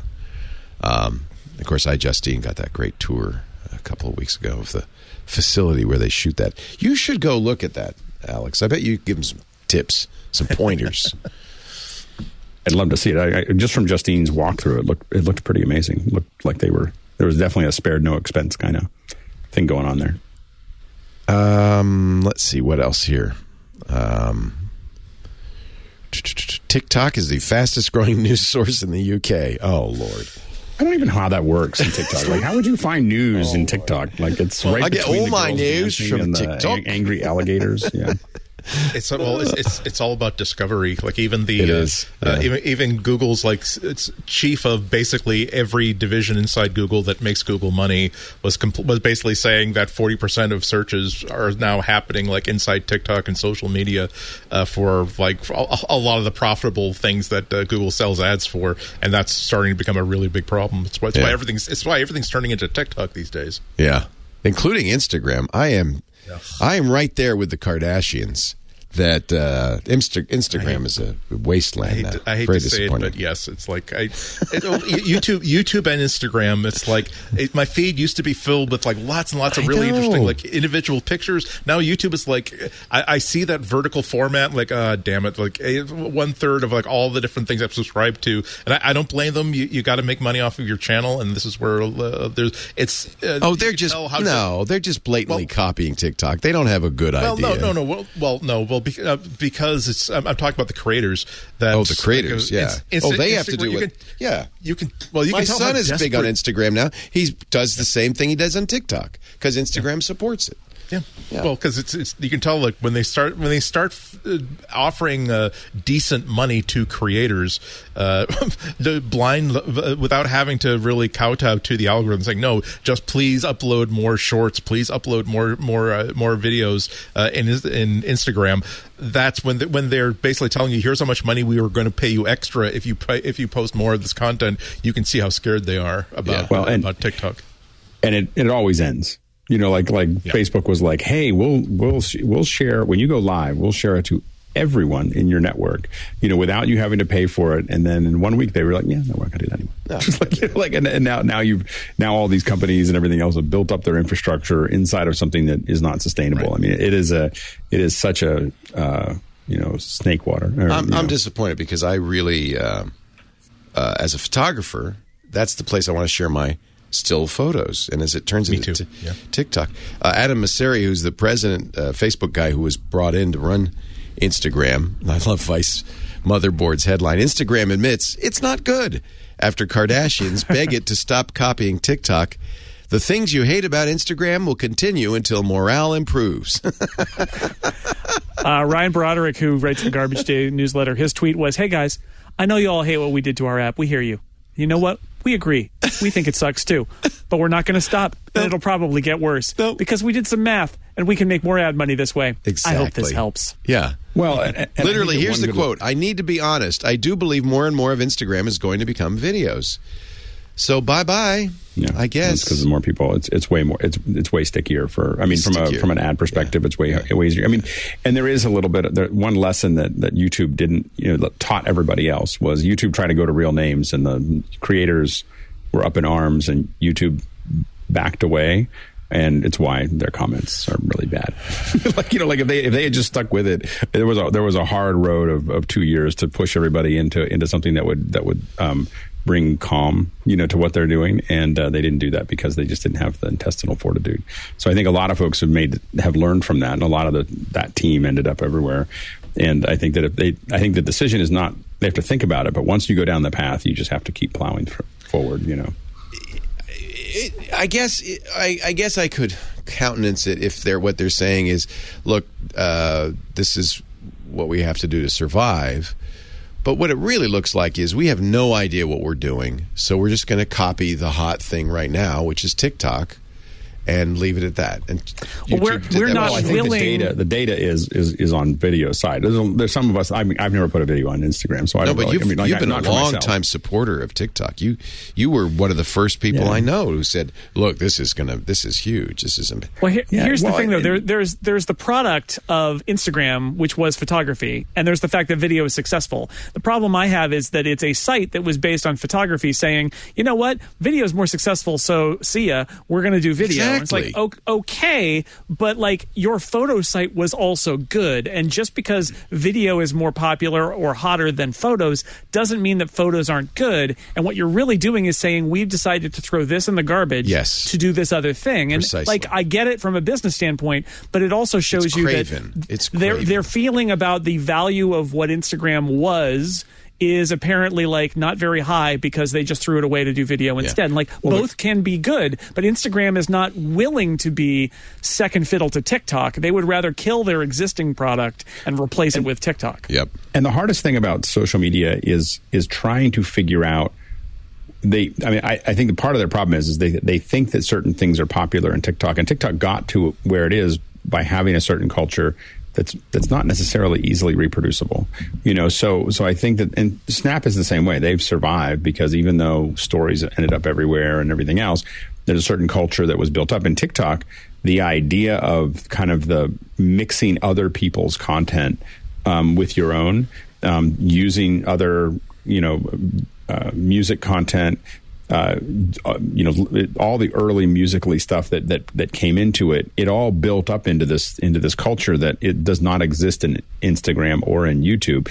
So while there's a certain acceptance of that, excitement in that, people want to be building off of each other. Some people only put up samples for other people to use. They don't even make their own videos. They just put up stuff that people can use. And so that's a very different culture, I think. So it's not just vertical video, and it's not just that you can scroll from one thing to the next. There's a lot of other things in TikTok that I don't see being reproduced by these other platforms because they can't, because of their licensing. Is there a replacement? I tried Glass, which I loved. It was very pretty, photographic, but it wasn't a social network. And I think, of the photos? Yeah. I think Instagram needs to be a social network, or as well as a photo store. There's nothing to replace it, right? That's the part of the problem. No.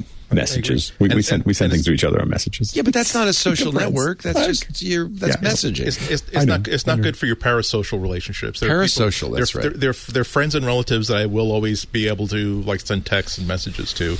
But the thing is, they're people that I consider friends that I either haven't met or maybe get to see maybe once a year, maybe once or twice a year. Right. And that's what Instagram is so really, really good. How about Be Real? For creating those Have you guys played with Be Real yet? That's the hotness this week. For every time someone mentions one or I see it in the notes, I immediately try to register because I want to keep my name. Yeah. And someone else already beat me to it. What? How can Alex Lindsay? There's no other Alex Lindsay. There are. There's like three, and the three of us are always competing for who's going to get the Alex Lindsay. So there's one that's a photographer in London because he's Alex Lindsay won at something, and I was like, oh, I got you. So anyway, there's only one Leo Laporte ever. But there's a crazy one, and there's a crazy Alex Lindsay in Australia, and then there's someone who's the Earl of Crawford or whatever. And so yeah. Oh, you mean Lord Lindsay? Oh, yeah. I get emails, Alex Lord Lindsay, about sure. The garden. Every once in a while I get an email about the garden, so anyway, but we're always competing for this. And so I went up there really quickly, jumped in, and the moment it asked me to take a picture, I took the picture, and I realized it's taking a picture of me and using the other camera as well. It's not good. And I was like, nope. It's terrible privacy. I didn't even. I couldn't get out. And I was like, just quit the app, delete the app. That's not what interested. I did. I was like, I'm in my jammies. I didn't want that picture. And the thing is, it takes the picture with the front and the back camera. Yeah. So the idea is you're being real, and then you get this notification once a day, and you have 2 minutes to take the picture. So it's what you're doing right now. The problem is, if you don't want to do it and you take it later, like Aunt Pruitt posted his 1 minute late, and then it scolds you. It says, "Oh, that was 1 minute late." Go to hell. I can see the business plan. I can see the slides. Yeah. That's the problem. You don't want to. You shouldn't ever see the business plan.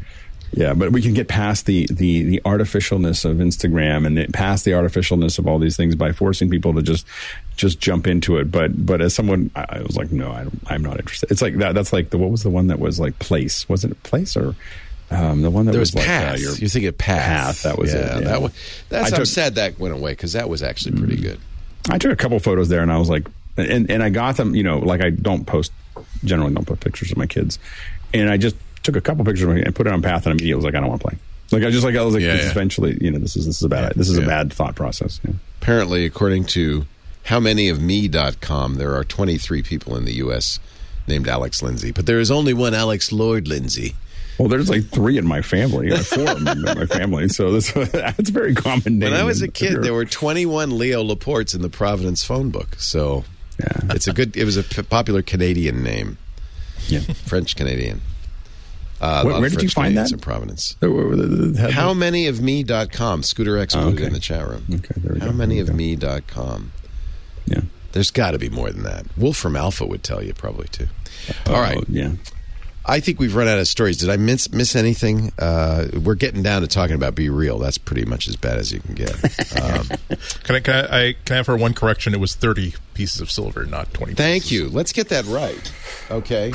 Because if there's one person who's definitely going to correct you, it's people who know their Bible. Yeah. It's I was in the last big trip we took before COVID. We were in the Garden of Gethsemane where those 30 pieces of silver were paid off. And take this cup away from me. You know, they say that the olive trees there are still the same ones 2,000 years later. They look 2,000 years old, but I don't know if they're the same ones. And then next to it, there's a church which has a big stone in it. That's where supposedly Jesus lay. I don't know if he slept in the garden, but he lay down while the disciples went off and partied. And so that stone's there, and the faithful come and they touch it. And Lisa went and touched it. She said, "Yeah, whether the vibes are from Jesus 2,000 years ago, or the 18 million people who then touched it, I'm not sure, but there was definitely a vibe." She said. If every body part of an apostle in a reliquary were actually authentic, the apostles must have been like 80 foot high and just many like finger beefy bones, as hell. many fingers. We did the whole thing though. In Jerusalem, visited all the spots. It's amazing how crowded and touristy it is. But that's it's popular. I always think it's amazing when you're in the Middle East and you go Middle East or in Italy or something like that, and you go somewhere and you realize, oh right, that's 2,000 years old, or 3,000 years old. This isn't like in America. We just something that's 300 years old. You're like, whoa. Petaluma's full of antique stores with antiques that are from the 20s. Yeah, this is not the same here. Have you been to the antique in the military museum? Oh yeah, I told you. Lisa's father is one of the storekeepers there. Yeah. Oh my gosh, I thought that was amazing. You just go downstairs and it's just like this.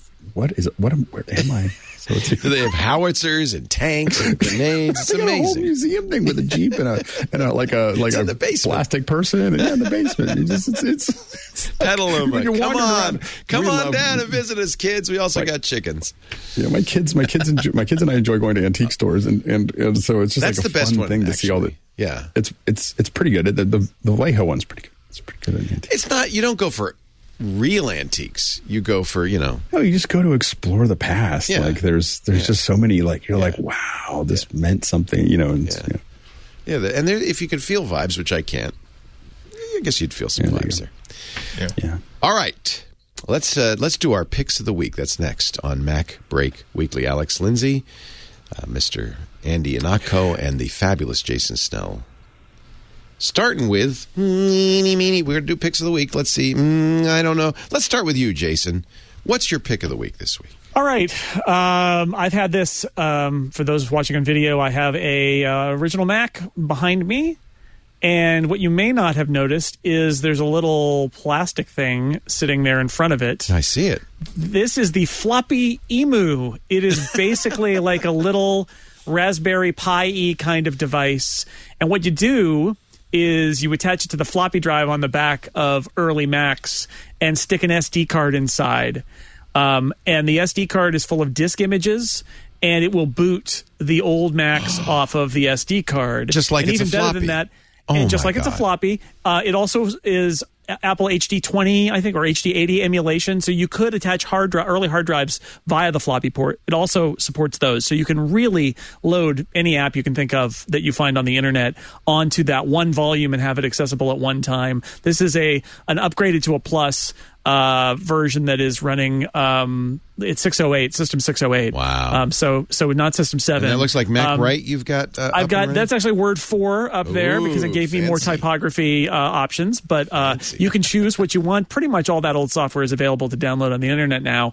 And yeah, you just stick the SD card in a Mac or a PC or whatever, and you can open up the disk images and drop files into it and then stick them into the floppy emu. And the way it works is really clever. It actually has a little screen and some buttons. So when you turn it on, you can actually use the buttons on the floppy emu to decide which disk image you want it to mount. And then it mounts that, and the Mac boots up. and then you've just got a Mac. So basically, it opens if you've got a very old Mac. It opens. You don't need to find floppy drives or how do I get something into it? Right is always the question. Instead, the answer is copy it to an SD card and plug it in with the floppy emu. And if you're saying I have an old Mac but it's not that old, there is a project called Blue SCSI that does the same thing with a SCSI drive where you stick an SD card in it and then it emulates the SCSI version. But this is the floppy emu. From the very aptly named BigMessOWires.com. Yep, BigMessOWires.com, and they'll sell you the bare board, or they'll sell you a little kit with a little plastic container. It's great. It is awesome if you've got a very old Mac and you are sad because it turns on, but all you get is the question mark because, that's you don't have any discs for it, and you lost your discs. This is actually my wife's college computer. Oh, wow. From the late 80s, and does it go boop? And it still works. Yeah, the whole thing works great. So how much is the BMO floppy MU Deluxe bundle? $129. Is it $129 or $120 for the and that's what I bought. But you can get the bare board for $99 if you don't want a case and stuff like that. But is there a port on the back? Forgive me for not remembering that you could plug this in. There's a floppy port on the back of a lot of early Macs. And also Apple IIs. And in fact, this will also work in an Apple II Plus with an adapter, or an Apple IIe with an adapter, or on the Apple IIc, although I think there's an adapter if you want to boot from this. So a lot of old Apple stuff has that Apple floppy port on it, and this floppy emu will emulate any of them. A Lisa too. If you've got a Lisa, you can boot the Lisa from this thing. Wow, I wish I had a Lisa. Never could afford the Lisa. That would have been a nice thing to have. And kids, before you run out and spend $129 on this and find your wife's old Mac Plus, you might want to go to archive.org and just run some of this old software to see. Do you really? Of course. All this stuff can happen in emulation, but I think part of the fun of having retro hardware, it's a shame if you've got an old Mac. Yeah, you can run it in emulation. Yeah. But if you've got an old Mac and it's just sitting there, I mean, there's nothing sadder than having an old Mac where there's nothing to boot off of, and it's just like I know it turns on, but then what? And so this is an answer to that question. And after this has been in my garage for like 15, 20 years. And it's still booted up, but there was nothing for it to boot into. And now it's completely functional again, which is pretty awesome and fun. Well, you just made Rachel in our chat room happy. She says she has 6 Mac SEs. All the floppy drives are broken. She's very excited now. She can get them booted up, and you can make a cluster them together, and you can run Dark Castle. You can play NetTrek. Andy Anako, pick of the week. Mine is a fun one. It's an app called AirShot, and all it does is it will create a new desktop wallpaper based on aerial photography of your location. Oh, nice! So it actually does a bunch of different things. You can either always set it to whatever your location is. So if you've got like a MacBook and now you're in Dallas Fort Worth, as soon as you set up in your hotel, it'll change to like the hotel at Dallas Fort Worth. You can also select like random aerial photography or satellite imagery, and it's just an interesting little fun thing for those few of us that don't have their desktops completely covered by Windows at all times. And it operates through it's an app. It operates through a menulet, so you can set the preferences, set features, set exactly what it does, how often it will change out, stuff like that. A little bit of fun, and also if you get it before the end of July, this is the first anniversary of AirShot, and so they've basically made it free until the end of July, so you can download it and just have this fun little dingus. Just downloaded and installed it right as you spoke. I'm very excited. Yep. So I could let me see if where I've opened it. Let's see, where does it go? Is it in the menu? It should be in when you run it. It should exist in the menu bar. Oh, it's a menu bar. Why everybody does that now? Why do that? Because making something run as a system extension is now way too much trouble than it's worth. That's why. Yeah. And if you make it, or if you want it to behave like something that should be in system prefs, it's way too much trouble than it's worth. But if you put it in the menu, it'll give you similar to this sort of thing. Yeah, there's my map. So now I right click and I can make it a wallpaper. Yep. Oh, that's cool, and it's free. And it's free for the end of the month. After that, I think it's not expensive. I think it's a few bucks. I can't remember, but yeah, it's definitely worth it for free. For a few bucks, it's also a nice little bit of fun. Like I said, I like these apps are just a little bit of fun. It's not going to solve any problems for you. It's not going to increase your productivity, but it's going to give you a amount of pleasure commensurate with what you paid for it, even if you paid like $5 for it. Nice. Mr. Alex Lindsay, save the most expensive for last. I don't know. It depends on how long you keep it. So I really like listening to the news. I don't really like watching the news or reading the news that much. I listened to a lot of foreign affairs, and one of the things that sponsors for it was news over audio. And so I kind of dived into it, and it's pretty cool if you like listening to the news. It's about $8 a month, I think. You can test it for free, so you can try it and listen to it and see if you like it. But it's really high quality reads, and it's lots of different articles, Wired and Economist, and a lot of obviously Foreign Affairs and other ones. And so it's kind of a wide range of magazines that you can listen to. The New York Times and a lot of other ones, and so you can listen to those articles while you're doing something else. And is it my strong preference? Is it a computer or is it? I have it on my phone, so I listen to it on my phone, and I can make it go faster. But which is important. Who's reading? Is it a human or is it a computer? Human.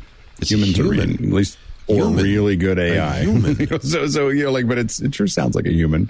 It's good. It's humans right now with good diction. And the reason that I'm touchy about that is that a lot of Audible things I stop listening to because I can't. I hate mush mouths. Well, I can't. Well, they're mush mouths at 1.75x, and I can't understand what they're saying.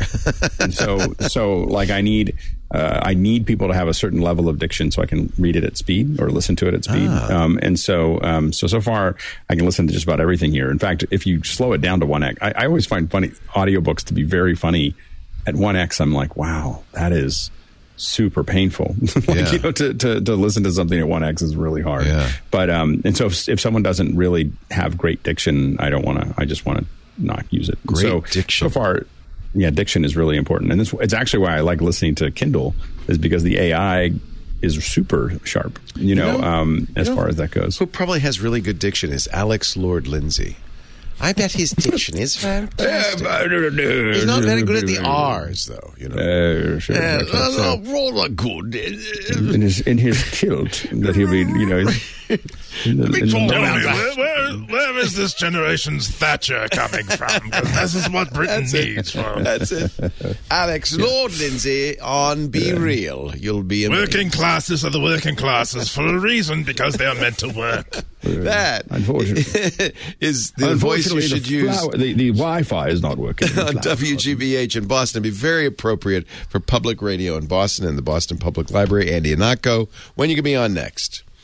Next Friday at 12:50 or 12:45 at the Boston Public Library. Go to WGBHnews.org to stream it live or later. We also have we're also streaming it on YouTube. So again, I have to shave and comb my hair and that kind of stuff. So that's always fun. Hate it. Yeah. Again, the video keeps chasing me. I keep trying to give me a venue where I don't have to look presentable, but no, unfortunately, I'm now expected to look like a human being who takes care of himself, and I don't know. It's a struggle, Leo. Yeah. It's a struggle. I have to take showers on Tuesday mornings now. Thanks, Leo. There you go. Doing what I can for personal hygiene. That's Mr. Six Colors is going to be very busy on Thursday. Make sure you go to sixcolors.com for all the color charts showing you Apple's Q3 2022. Sixcolors.com. Of course, he podcasts too. And thanks to me and my hectoring, he has added a page, sixcolors.com/podcasts. Lists all the podcasts. Yes, you said there was no page that said all the podcasts I was on. And so now I think it's like sixcolors.com/podcasts. You can go and you can actually see the list of all the podcasts that I'm on. I bullied him into it. Well, we're glad you're on this podcast anyway. And thank you for shaving. You select that menu, and suddenly the fans on your MacBook Air start spinning. Too much to list. Too many to list. A lot of data. It's a lot of data. Scroll. Alex Lindsay, 090.media is his day job, but most of the time you'll find him at officehours.global. which we were all commenting on how great it is on the cruise. OfficeHours.global is kind of just your side gig, I guess. What's going on? I finish it by 9 a.m. Yeah, usually, then I go back to work. You tested microphones this week. We've been testing. I have so many. I have microphones like all over the place. I have like 6 or 7 of them, and we've been. It's really, it's a really fun lab environment because I'm putting them together, but there's like 7 or 8 people that are going, well, what about this and what about that? And then there's people online that are watching that are going into the chat and everything else and pointing out, but we need to test this, and this is the wrong environment, or switch over to this. And so it's like a lab. And we're just experimenting with this idea right now. It's like a lab, but it's like with a whole bunch of people all at one time. And I feel like we're learning a lot more together, doing it that way. And so, anyways, do you have a best? Do you have a favorite? So we've been kind of thinking through some of the requirements of what we need specifically. So it has to have USB, so you're testing for Zoom and Skype and podcasting. Yeah, we're testing. We're like in what we're doing. What makes a difference there? So one of the things that do I have to have a big dead cat like that? Yeah, look at that blimp. So Courtney, by the way, who's on there, he coined a new term of a wind weasel. Oh, that's a good wind weasel. Instead of a dead cat, he called it a wind weasel. So anyway, which is very apropos. Anyway, so we've been testing lots of mics because we're trying to, especially for Michael Krasny's show, we've been sending mics out. Like I don't want to listen to anybody's. Yeah. And we've been mostly still sending out the MV7. The MV7 is still kind of the leader, but it's $250. And so we've been looking at ones at 100 and 150 and 200, trying to find something like, do we just keep on buying the MV7s or do we do something else? Is the consensus that it's better to buy a mic with its own USB interface or have a pro mic with a standalone USB? Well, the one that we like right now is to do both. So the MV7 has an XLR out and a USB. That's and the nice thing about that is that the Shure MV7, I can plug it in and it just works. If I get a better interface or I want to make it part of a round table or whatever, I have an XLR output that I can use as well. So there's a couple of them, the MV7, the Samson. There's a couple of these other ones that have these outputs, and so we're testing that. We're going to be testing that a little bit more next week as well. And so so we're and they're working out great. Like all the stuff that we're recording on Gray Matter for with Michael Krasny. We had Richard Haas, who's the president of Council of Foreign Affairs. Michael Krasny's. His Rolodex is really deep, in case you're wondering. Oh, I bet. Yeah. So Richard Haas came on. He was like, I listen to Foreign Affairs all the time, and so the idea that the president of the Council on Foreign Relations, who creates Foreign Affairs, I was pretty excited. So anyway, so he came on, talked about international stuff, but we send these mics out to everybody, and it just really peps up the show a lot. Nice. Like to have great audio for every person. And so, but we want to keep on doing it. This is like, for instance, this one's, we call this the bling mic. So this is the, Earthworks makes this, and this is it's very pretty. It is very pretty. Shiny, and it sounds really good too. It really sounds good. It's just that for the kind of show that we're doing right now, it feels a little blingy. But if I wanted bling, there's a lot of bling here. And so we have. You could be Edward R. Murrow with that mic. You could really. Yeah, exactly. So anyway, we're having a lot of fun. Nice. OfficeHours.global. Thank you, all three. It's great to be back. I'm glad you were isolated far away from me so I could sneeze on you. But we will be back again next Tuesday, and every Tuesday, 11 a.m. Pacific, 2 p.m. Eastern, 1800 UTC. You can watch us stream it live at live.twit.tv. There's audio and video there. If you're watching live, chat with us live. The open chat room is irc.twit.tv. It's an IRC. Yes, it is. We do have a Discord, but that's for Club Twit members. $7 a month gets you access to that. The Discord is really a fantastic place to hang out for all kinds of reasons, including at Ask Me Anything. We've rescheduled with you, Alex, for August 18th. So we're looking forward to that. Yeah. That's going to be a lot of fun. You also get ad-free versions of every show we do, which is pretty special. And you get the Twit Plus feed, which has unique content not available elsewhere. All of that for $7 a month. That's one of the things they told me on the cruise. It should cost more, but I said no. No, I said, it's just right.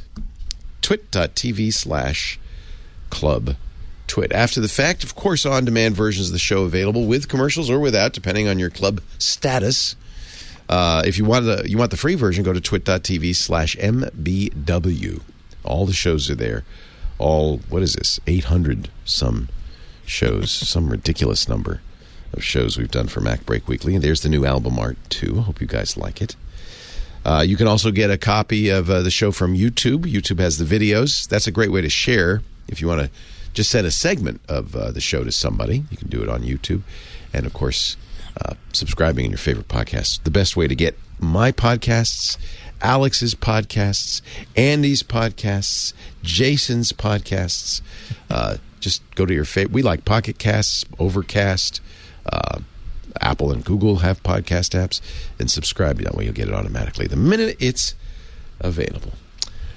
Thank you, everybody. Now, time to get back to work because break time is over. Bye-bye. Hey, I'm Rod Pyle, editor-in-chief of Ad Astra Magazine, and each week I join with my co-host to bring you This Week in Space, the latest and greatest news from the final frontier. We talk to NASA chiefs, space scientists, engineers, educators, and artists, and sometimes we just shoot the breeze over what's hot and what's not in space, books, and TV. And we do it all for you, our fellow true believers. So whether you're an armchair adventurer or waiting for your turn to grab a slot in Elon's Mars rocket, join us on This Week in Space and be part of the greatest adventure of all time.